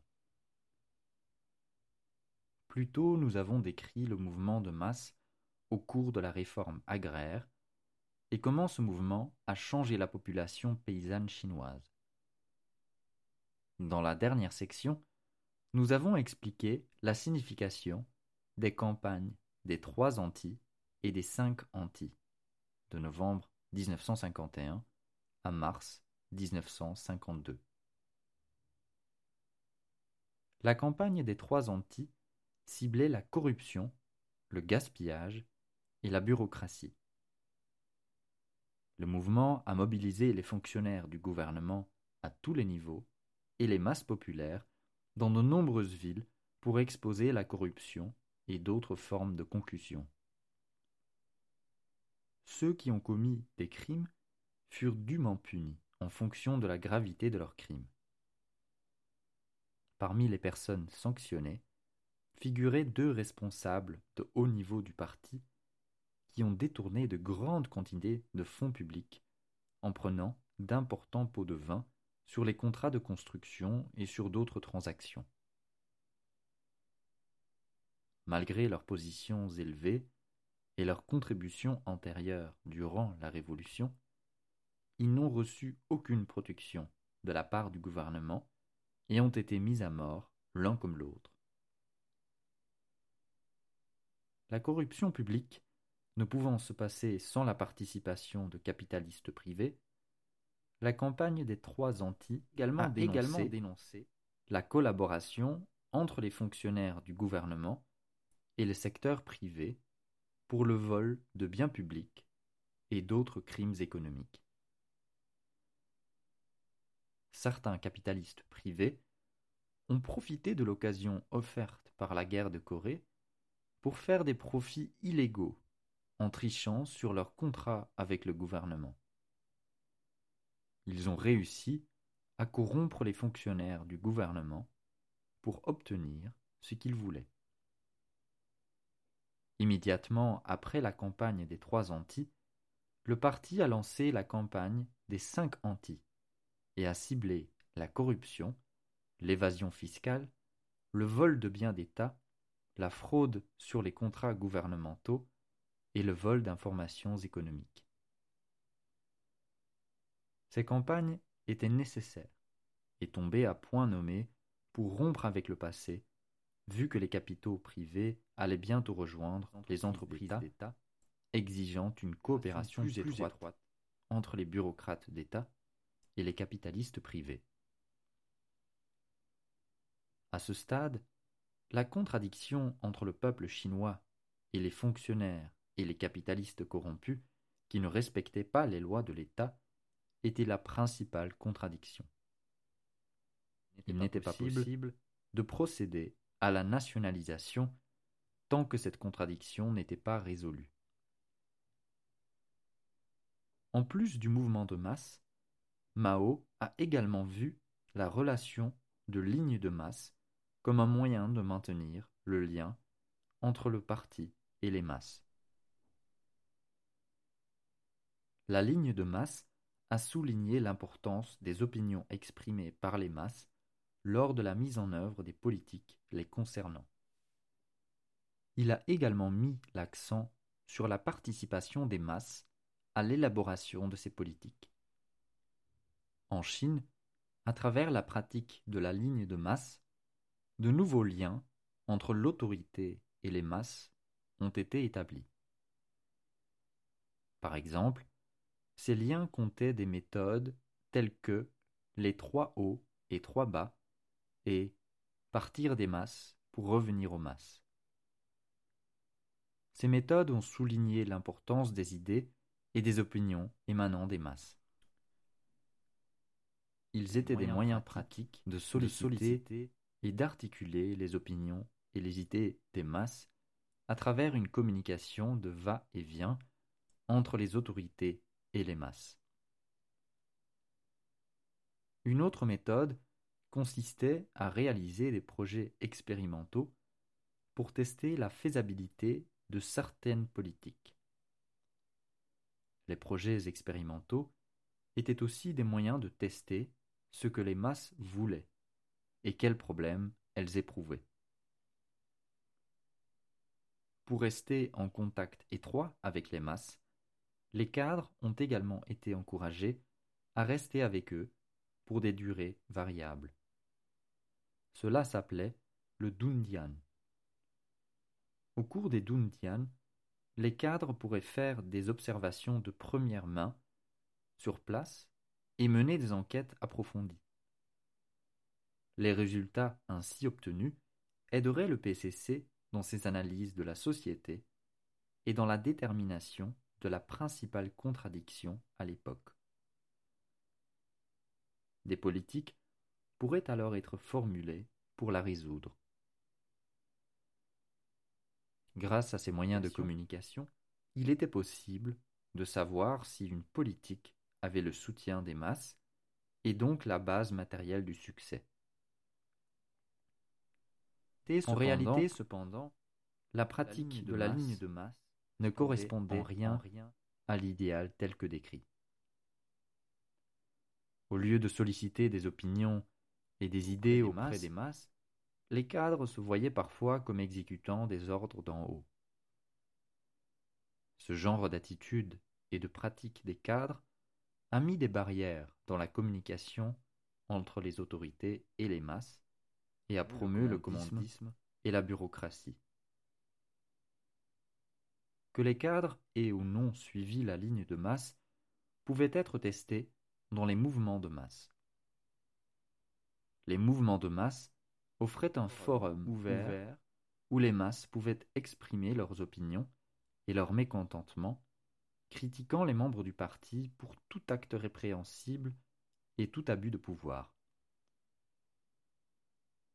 La participation à des mouvements de masse a éveillé la conscience des ouvriers et des paysans et généré une nouvelle idéologie. Toutes les grandes politiques mises en œuvre pendant la transition socialiste ont été accompagnées de mouvements de masse où de nouvelles idées ont été propagées et où des questions importantes ont été débattues. Si de telles politiques favorisaient effectivement les intérêts des masses, les masses finissaient par les adopter. Les mouvements de masse menés au préalable fournissaient l'occasion au gouvernement de demander la validation de ces politiques par les masses. Les politiques ainsi validées avaient de meilleures chances de réussir. Les mouvements de masse ont également suscité l'enthousiasme des masses et dynamisé ceux qui étaient en faveur de ces politiques. Nous considérons que les mouvements de masse soutenus par le parti au pouvoir sont inhabituels, car l'autorité craint généralement non seulement que de tels mouvements finissent dans le chaos, mais aussi qu'une action de masse puisse cibler les autorités elles-mêmes. En outre, nous croyons que les mouvements de masse dans le passé étaient les seules forces d'opposition qui ont défié la concentration du pouvoir dans l'appareil d'État, ainsi que la rigidité structurelle du système bureaucratique de la Chine. Pendant les mouvements de masse, les cadres ont été soumis à la critique des masses et ont été forcés de réformer leur style de gestion bureaucratique. Dans une large mesure, l'abus de pouvoir était contenu. Cependant, avant la révolution culturelle, tous les mouvements de masse étaient sponsorisés et organisés par le PCC. Ce n'est que pendant la révolution culturelle que les jeunes étudiants et les masses ont commencé à s'organiser d'eux-mêmes. Au lieu de demander au PCC de donner des directives au mouvement, de nombreuses initiatives sont venues d'en bas, au niveau local. C'est au cours de la révolution culturelle que prendre le pouvoir a été mentionné pour la première fois. Des slogans tels que « Faire la révolution n'est pas un crime, on a raison de se révolter » ont été largement diffusés. Ce changement d'orientation était très important, parce que c'était un aveu ouvert, pour la première fois, que les masses avaient le droit de défier ceux qui étaient au pouvoir. Il était vrai que ce ferment révolutionnaire créait un certain chaos, et que certaines personnes étaient injustement punies. Cependant, il était très important que les masses apprennent de cette expérience qu'elles pourraient défier non seulement des fonctionnaires corrompus dans le gouvernement, mais aussi les décisions prises par le comité central du PCC. L'image divine du PCC, qui ne pouvait faire de mal, fut ainsi brisée. Pendant la révolution culturelle, des tentatives ont été faites pour trouver une alternative à la structure de pouvoir existante. Un exemple était la création de comités révolutionnaires pour gérer les usines et autres fonctions administratives. Pour des raisons qui restent encore à analyser, ces tentatives ont échoué. Lorsque nous évaluons la révolution culturelle du point de vue du prolétariat, ce que la révolution culturelle a accompli l'a emporté sur ce qu'elle n'a pas réussi à accomplir. Comme l'a dit Mao, il faudra beaucoup d'autres révolutions culturelles pour accomplir cette tâche. Par conséquent, la révolution continue. Depuis que Deng et ses partisans se sont emparés du pouvoir en 1979, ils ont résolument mis de l'avant un ensemble de projets qui s'intégraient bien dans le cadre général de la réforme.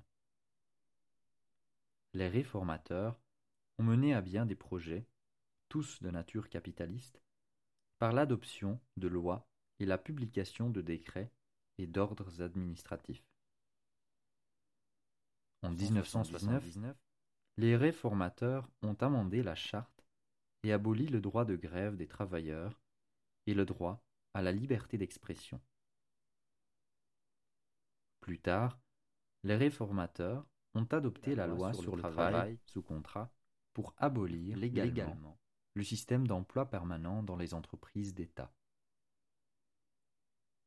Tous les programmes de réforme de Deng ont été exécutés en imposant des actions légales aux masses.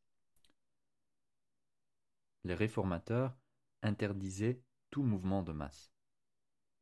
La réforme de Deng a créé beaucoup de nouvelles contradictions dans la société chinoise et surtout la contradiction entre les bureaucrates du parti et les masses s'est distinguée comme la principale. Sans mouvement de masse, ces contradictions n'avaient aucun moyen d'expression, ce qui signifie aucune résolution.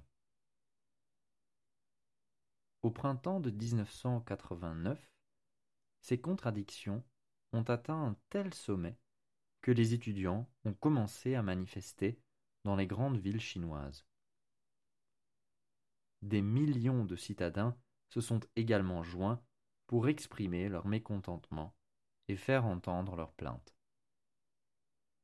Le peuple chinois a suivi la longue tradition d'utiliser les mouvements de masse pour exprimer leur mécontentement. La seule différence, cette fois, était qu'il l'ait fait spontanément sans le soutien du parti. Lorsque le régime chinois actuel a décidé qu'une telle confrontation directe ne pouvait plus être tolérée, ils y ont envoyé des troupes et y ont mis fin avec le massacre de Tiananmen du 4 juin.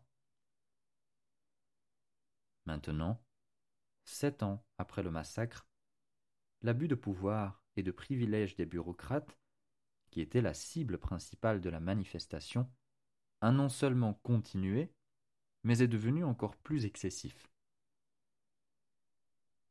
Même si la propagande dans les journaux a annoncé à maintes reprises que ceux qui commettent des crimes économiques seraient dûment punis par la loi, le peuple chinois sait bien que seuls ceux qui ont commis des petits crimes ont été persécutés parce que les coupables n'avaient pas le soutien de leurs supérieurs. D'autre part, De nombreux cas de corruption impliquant le détournement de milliards de yuan de fonds publics ont été dissimulés parce que les coupables, dans ces cas, avaient des liens avec des hauts fonctionnaires du PCC.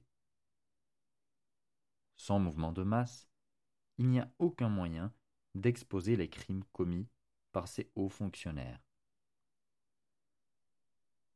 Nous pensons que ceux qui possèdent le pouvoir ont des occasions de s'enrichir en suivant le régime actuel. Cette opportunité existait objectivement par le passé, malgré le fait que beaucoup de cadres acceptaient l'idéologie de servir le peuple ou de servir leur pays, et qu'ils méprisaient l'idée de s'enrichir. En fin de compte, la position sociale objective était plus importante que la croyance personnelle. Avant le début de la réforme, la tendance à convertir cette concentration de pouvoir en quelque chose d'utile pour ses détenteurs existait déjà.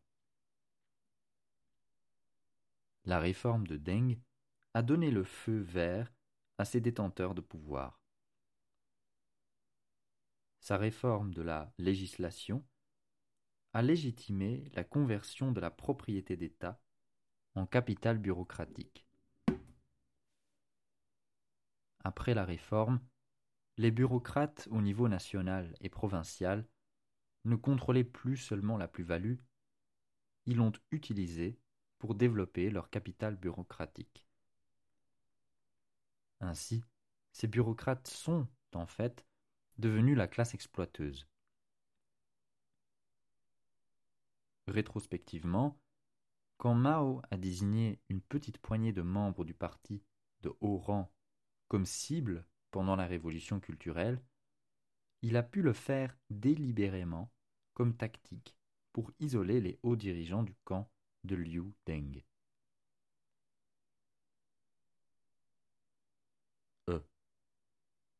De nouvelles forces révolutionnaires peuvent-elles être réanimées au sein du Parti communiste chinois? Avant d'aborder cette question, nous devons faire un bref résumé des 4 observations que nous avons faites sur le PCC ci-dessus et les relier aux analyses globales de ce document. Il semble clair qu'à la fin de la réforme agraire, les hauts dirigeants du PCC se sont divisés sur la direction que la Chine devrait prendre pour développer sa société. Au sein du PCC, Mao et ses partisans ont choisi le socialisme comme objectif de la transition de la Chine, tandis que Liu, Deng et leurs partisans ont choisi le capitalisme comme objectif de la transition de la Chine. Rétrospectivement, il semble clair que la majorité des principaux dirigeants du PCC ne comprenaient pas complètement le sens de la transition socialiste ou ce qu'il faudrait faire pour atteindre le socialisme. Quand Liu et Deng ont fait avancer leurs projets capitalistes, ils les ont déguisés comme meilleur moyen d'atteindre le socialisme parce qu'ils prétendaient que ces projets développeraient des forces productives plus rapidement. Selon leur logique, le développement le plus rapide des forces productives aiderait à construire une Chine forte pour défendre le socialisme. Comme nous l'avons dit plus tôt, beaucoup de dirigeants communistes ont rejoint la révolution parce qu'ils considéraient le PCC comme le seul espoir de survie de la Chine. Ainsi, l'idée d'une Chine forte les attirait beaucoup. La majorité des membres de base du parti ont fait confiance à la direction de Mao et ont suivi les politiques du PCC dans la réforme agraire et dans le mouvement de collectivisation qui a suivi. Tout au long de la longue et dure lutte lors de la guerre révolutionnaire, les ouvriers et les paysans ont fait confiance au PCC et à son chef, Mao Tse-tung. Leur confiance était double. Premièrement, le PCC était de leur côté. Deuxièmement, le PCC avait la bonne stratégie pour les mener vers leur libération. Cette confiance a duré après la mise en place du gouvernement populaire en 1949. Ils ont choisi de suivre la direction du PCC dans la construction d'un pays socialiste. Cependant, ils ne se sont pas rendus compte, jusqu'à la révolution culturelle, que les hauts dirigeants du PCC étaient divisés entre eux. Pendant la transition socialiste, les projets socialistes ont profité aux ouvriers et à la majorité des paysans et ont mis en œuvre avec leur soutien. Le PCC, sous la direction de Mao, a soutenu les mouvements de masse pour solliciter le soutien des ouvriers et des paysans. La stratégie de l'Alliance ouvrier-paysan de Mao a permis de consolider leur soutien envers la ligne prolétarienne.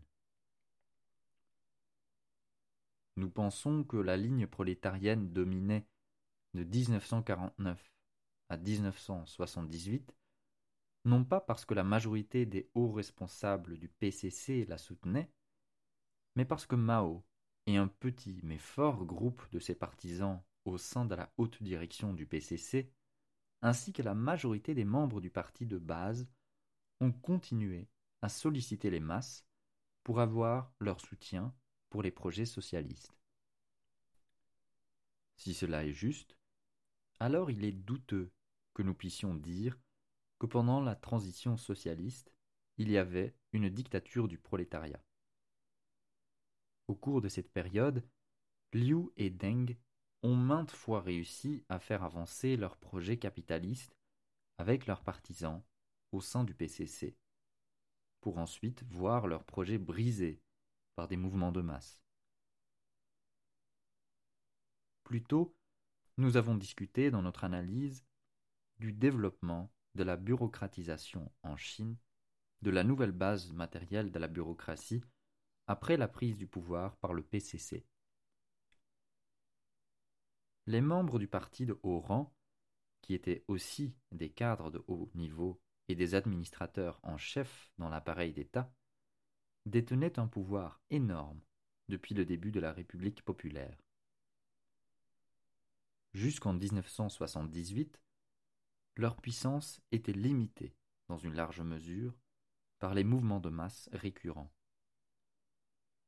La majorité des chefs du parti n'ont pas abusé de leur pouvoir. En tant que groupe, et avec l'aide des cadres moyens et inférieurs, ils ont beaucoup contribué à la gestion du pays et à la gestion de la production.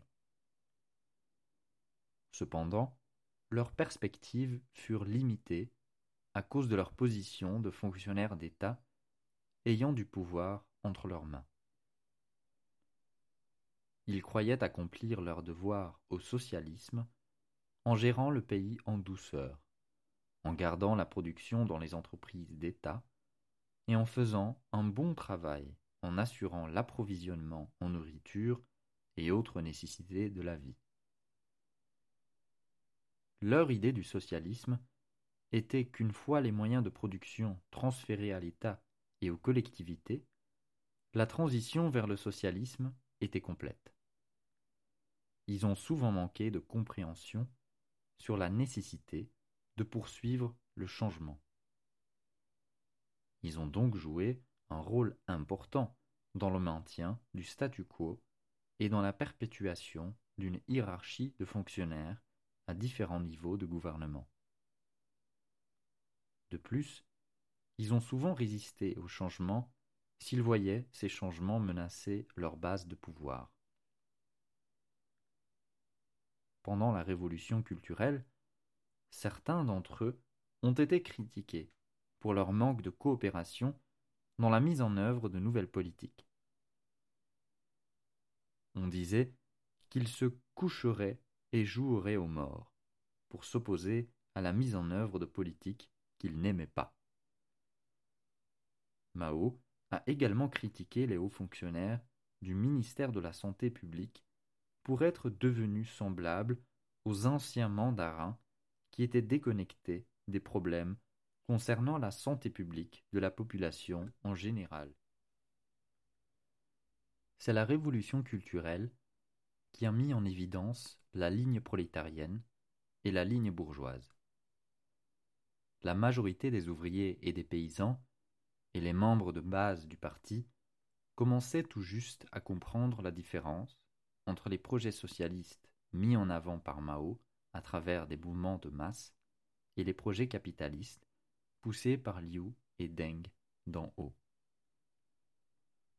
Au cours des 16 ans de la réforme de Deng, la majorité des ouvriers et des paysans, à travers leur lutte continuelle contre les projets capitalistes imposés par les réformateurs, ont compris davantage la véritable nature de la réforme de Deng et ont mieux apprécié ce qu'ils ont perdu.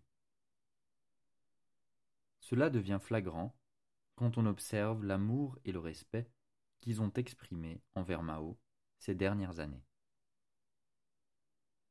Il semble maintenant clair, avec le recul, qu'au cours de la révolution culturelle, Mao était minoritaire dans la direction du PCC. Comme nous l'avons dit plus tôt, la révolution culturelle a tenté de trouver une alternative à la structure du pouvoir qui existait au sein du PCC et dans l'appareil d'État, mais elle n'a pas réussi.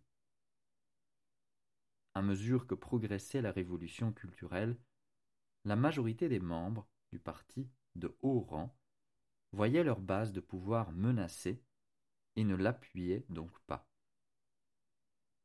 Il semble également maintenant clair que la réforme de Deng depuis 1979 avait le soutien de l'élite de haut rang du PCC. Au début de la réforme de Deng, des membres de haut rang du parti qui étaient sur la ligne prolétarienne, comme par exemple Chen Yonghui, ont été expulsés du PCC. Le soutien de Deng est venu d'une coalition de différents groupes qui ont trouvé un intérêt commun dans les projets capitalistes de la réforme de Deng. Ce n'est qu'avec leur soutien que la réforme de Deng, clairement opposée aux intérêts des ouvriers et des paysans, a pu aller aussi loin. Cette coalition a profité des contradictions qui se sont développées au milieu des années 70 et a sollicité le soutien de ceux qui bénéficieraient de la mise en œuvre de projets capitalistes. Au cours des 16 années de la réforme de Deng, les contradictions au sein de la société chinoise se sont aiguisées. La contradiction principale est maintenant entre les larges masses et les hauts fonctionnaires corrompus, les fonctionnaires du gouvernement qui s'enrichissent en volant le peuple et en vendant les intérêts de la Chine au capital monopoliste étranger. Au cours de la mise en place de la réforme de Deng, des différences se sont développées dans la coalition qui a soutenu Deng. À la droite de Deng se trouvaient ceux qui ne pensaient pas que sa réforme était assez profonde ou assez rapide pour transformer la Chine en un pays capitaliste. Ils ont profité du mécontentement des étudiants et des masses pour exprimer leur mécontentement en 1989 sans succès. Au cours des dernières années, lorsque la réforme de Deng a rencontré des difficultés insurmontables, les élites du parti à la gauche de Deng ont commencé à exprimer leurs préoccupations. Ces élites du parti ont vu le danger de la détérioration continue de la réputation et l'influence du PCC. D'une part, ils ont réalisé que le PCC a perdu le soutien des larges masses. D'autre part, ils ont vu qu'alors que la propriété privée et les entreprises avec des capitaux étrangers continuait d'augmenter, la nouvelle classe capitaliste émergente exigeait une représentation politique.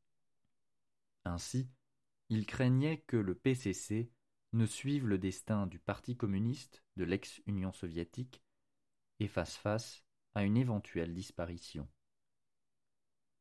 Il semble probable qu'après la mort de Deng, ce groupe puisse prendre le contrôle du PCC. Si c'est le cas, il pourrait instituer des politiques qui annuleraient une partie de la réforme de Deng et nettoieraient en partie la corruption. Cependant, il semble improbable que ce groupe d'élite du parti renverse la transition du capitalisme vers le socialisme et fasse suffisamment confiance aux masses pour les impliquer dans ce changement fondamental. Ceci dit, nous ne nions pas qu'au sein du PCC, il reste de nombreux membres qui croient encore au socialisme et voient le mal que les réformes de Deng ont fait à la Chine. Cependant, ces membres du parti n'ont pas été en mesure de s'opposer à ces réformes. Ce qu'ils seront capables de faire à l'avenir reste à voir. En outre, au cours des 16 dernières années, le PCC a recruté un grand nombre de nouveaux membres qui n'ont aucun intérêt au socialisme et n'ont rejoint le PCC qu'à des fins d'autopromotion. Ces membres du PCC joueront également un rôle dans son développement futur. Chapitre 3 Conclusion. Dans cet essai, nous avons présenté notre analyse de la transition socialiste en Chine et le revirement de cette transition du socialisme au capitalisme. Notre analyse est basée sur les expériences concrètes de la Chine ces 40 dernières années. Nous avons cité ce que Lénine a déclaré au sujet du chemin vers le socialisme plus tôt dans cet essai. Il a dit « Nous ne prétendons pas que Marx ou les marxistes connaissent sous tous ses aspects concrets le chemin du socialisme. Ce serait absurde. Nous connaissons l'orientation de ce chemin, nous savons quelles forces de classe y conduisent, mais ce qu'il est concrètement, pratiquement, c'est l'expérience de millions d'hommes qui le montrera quand ils se mettront à l'œuvre. Au cours des 80 dernières années, des milliers de millions de personnes ont pris la responsabilité de faire progresser leur société vers le socialisme. Malheureusement, la première série de tentatives pour construire le socialisme a échoué. Nous devons apprendre de leurs expériences précieuses, car des milliers de millions reprendront cette tâche à l'avenir. Le socialisme n'a pas échoué, parce que nous n'avons pas encore franchi son seuil.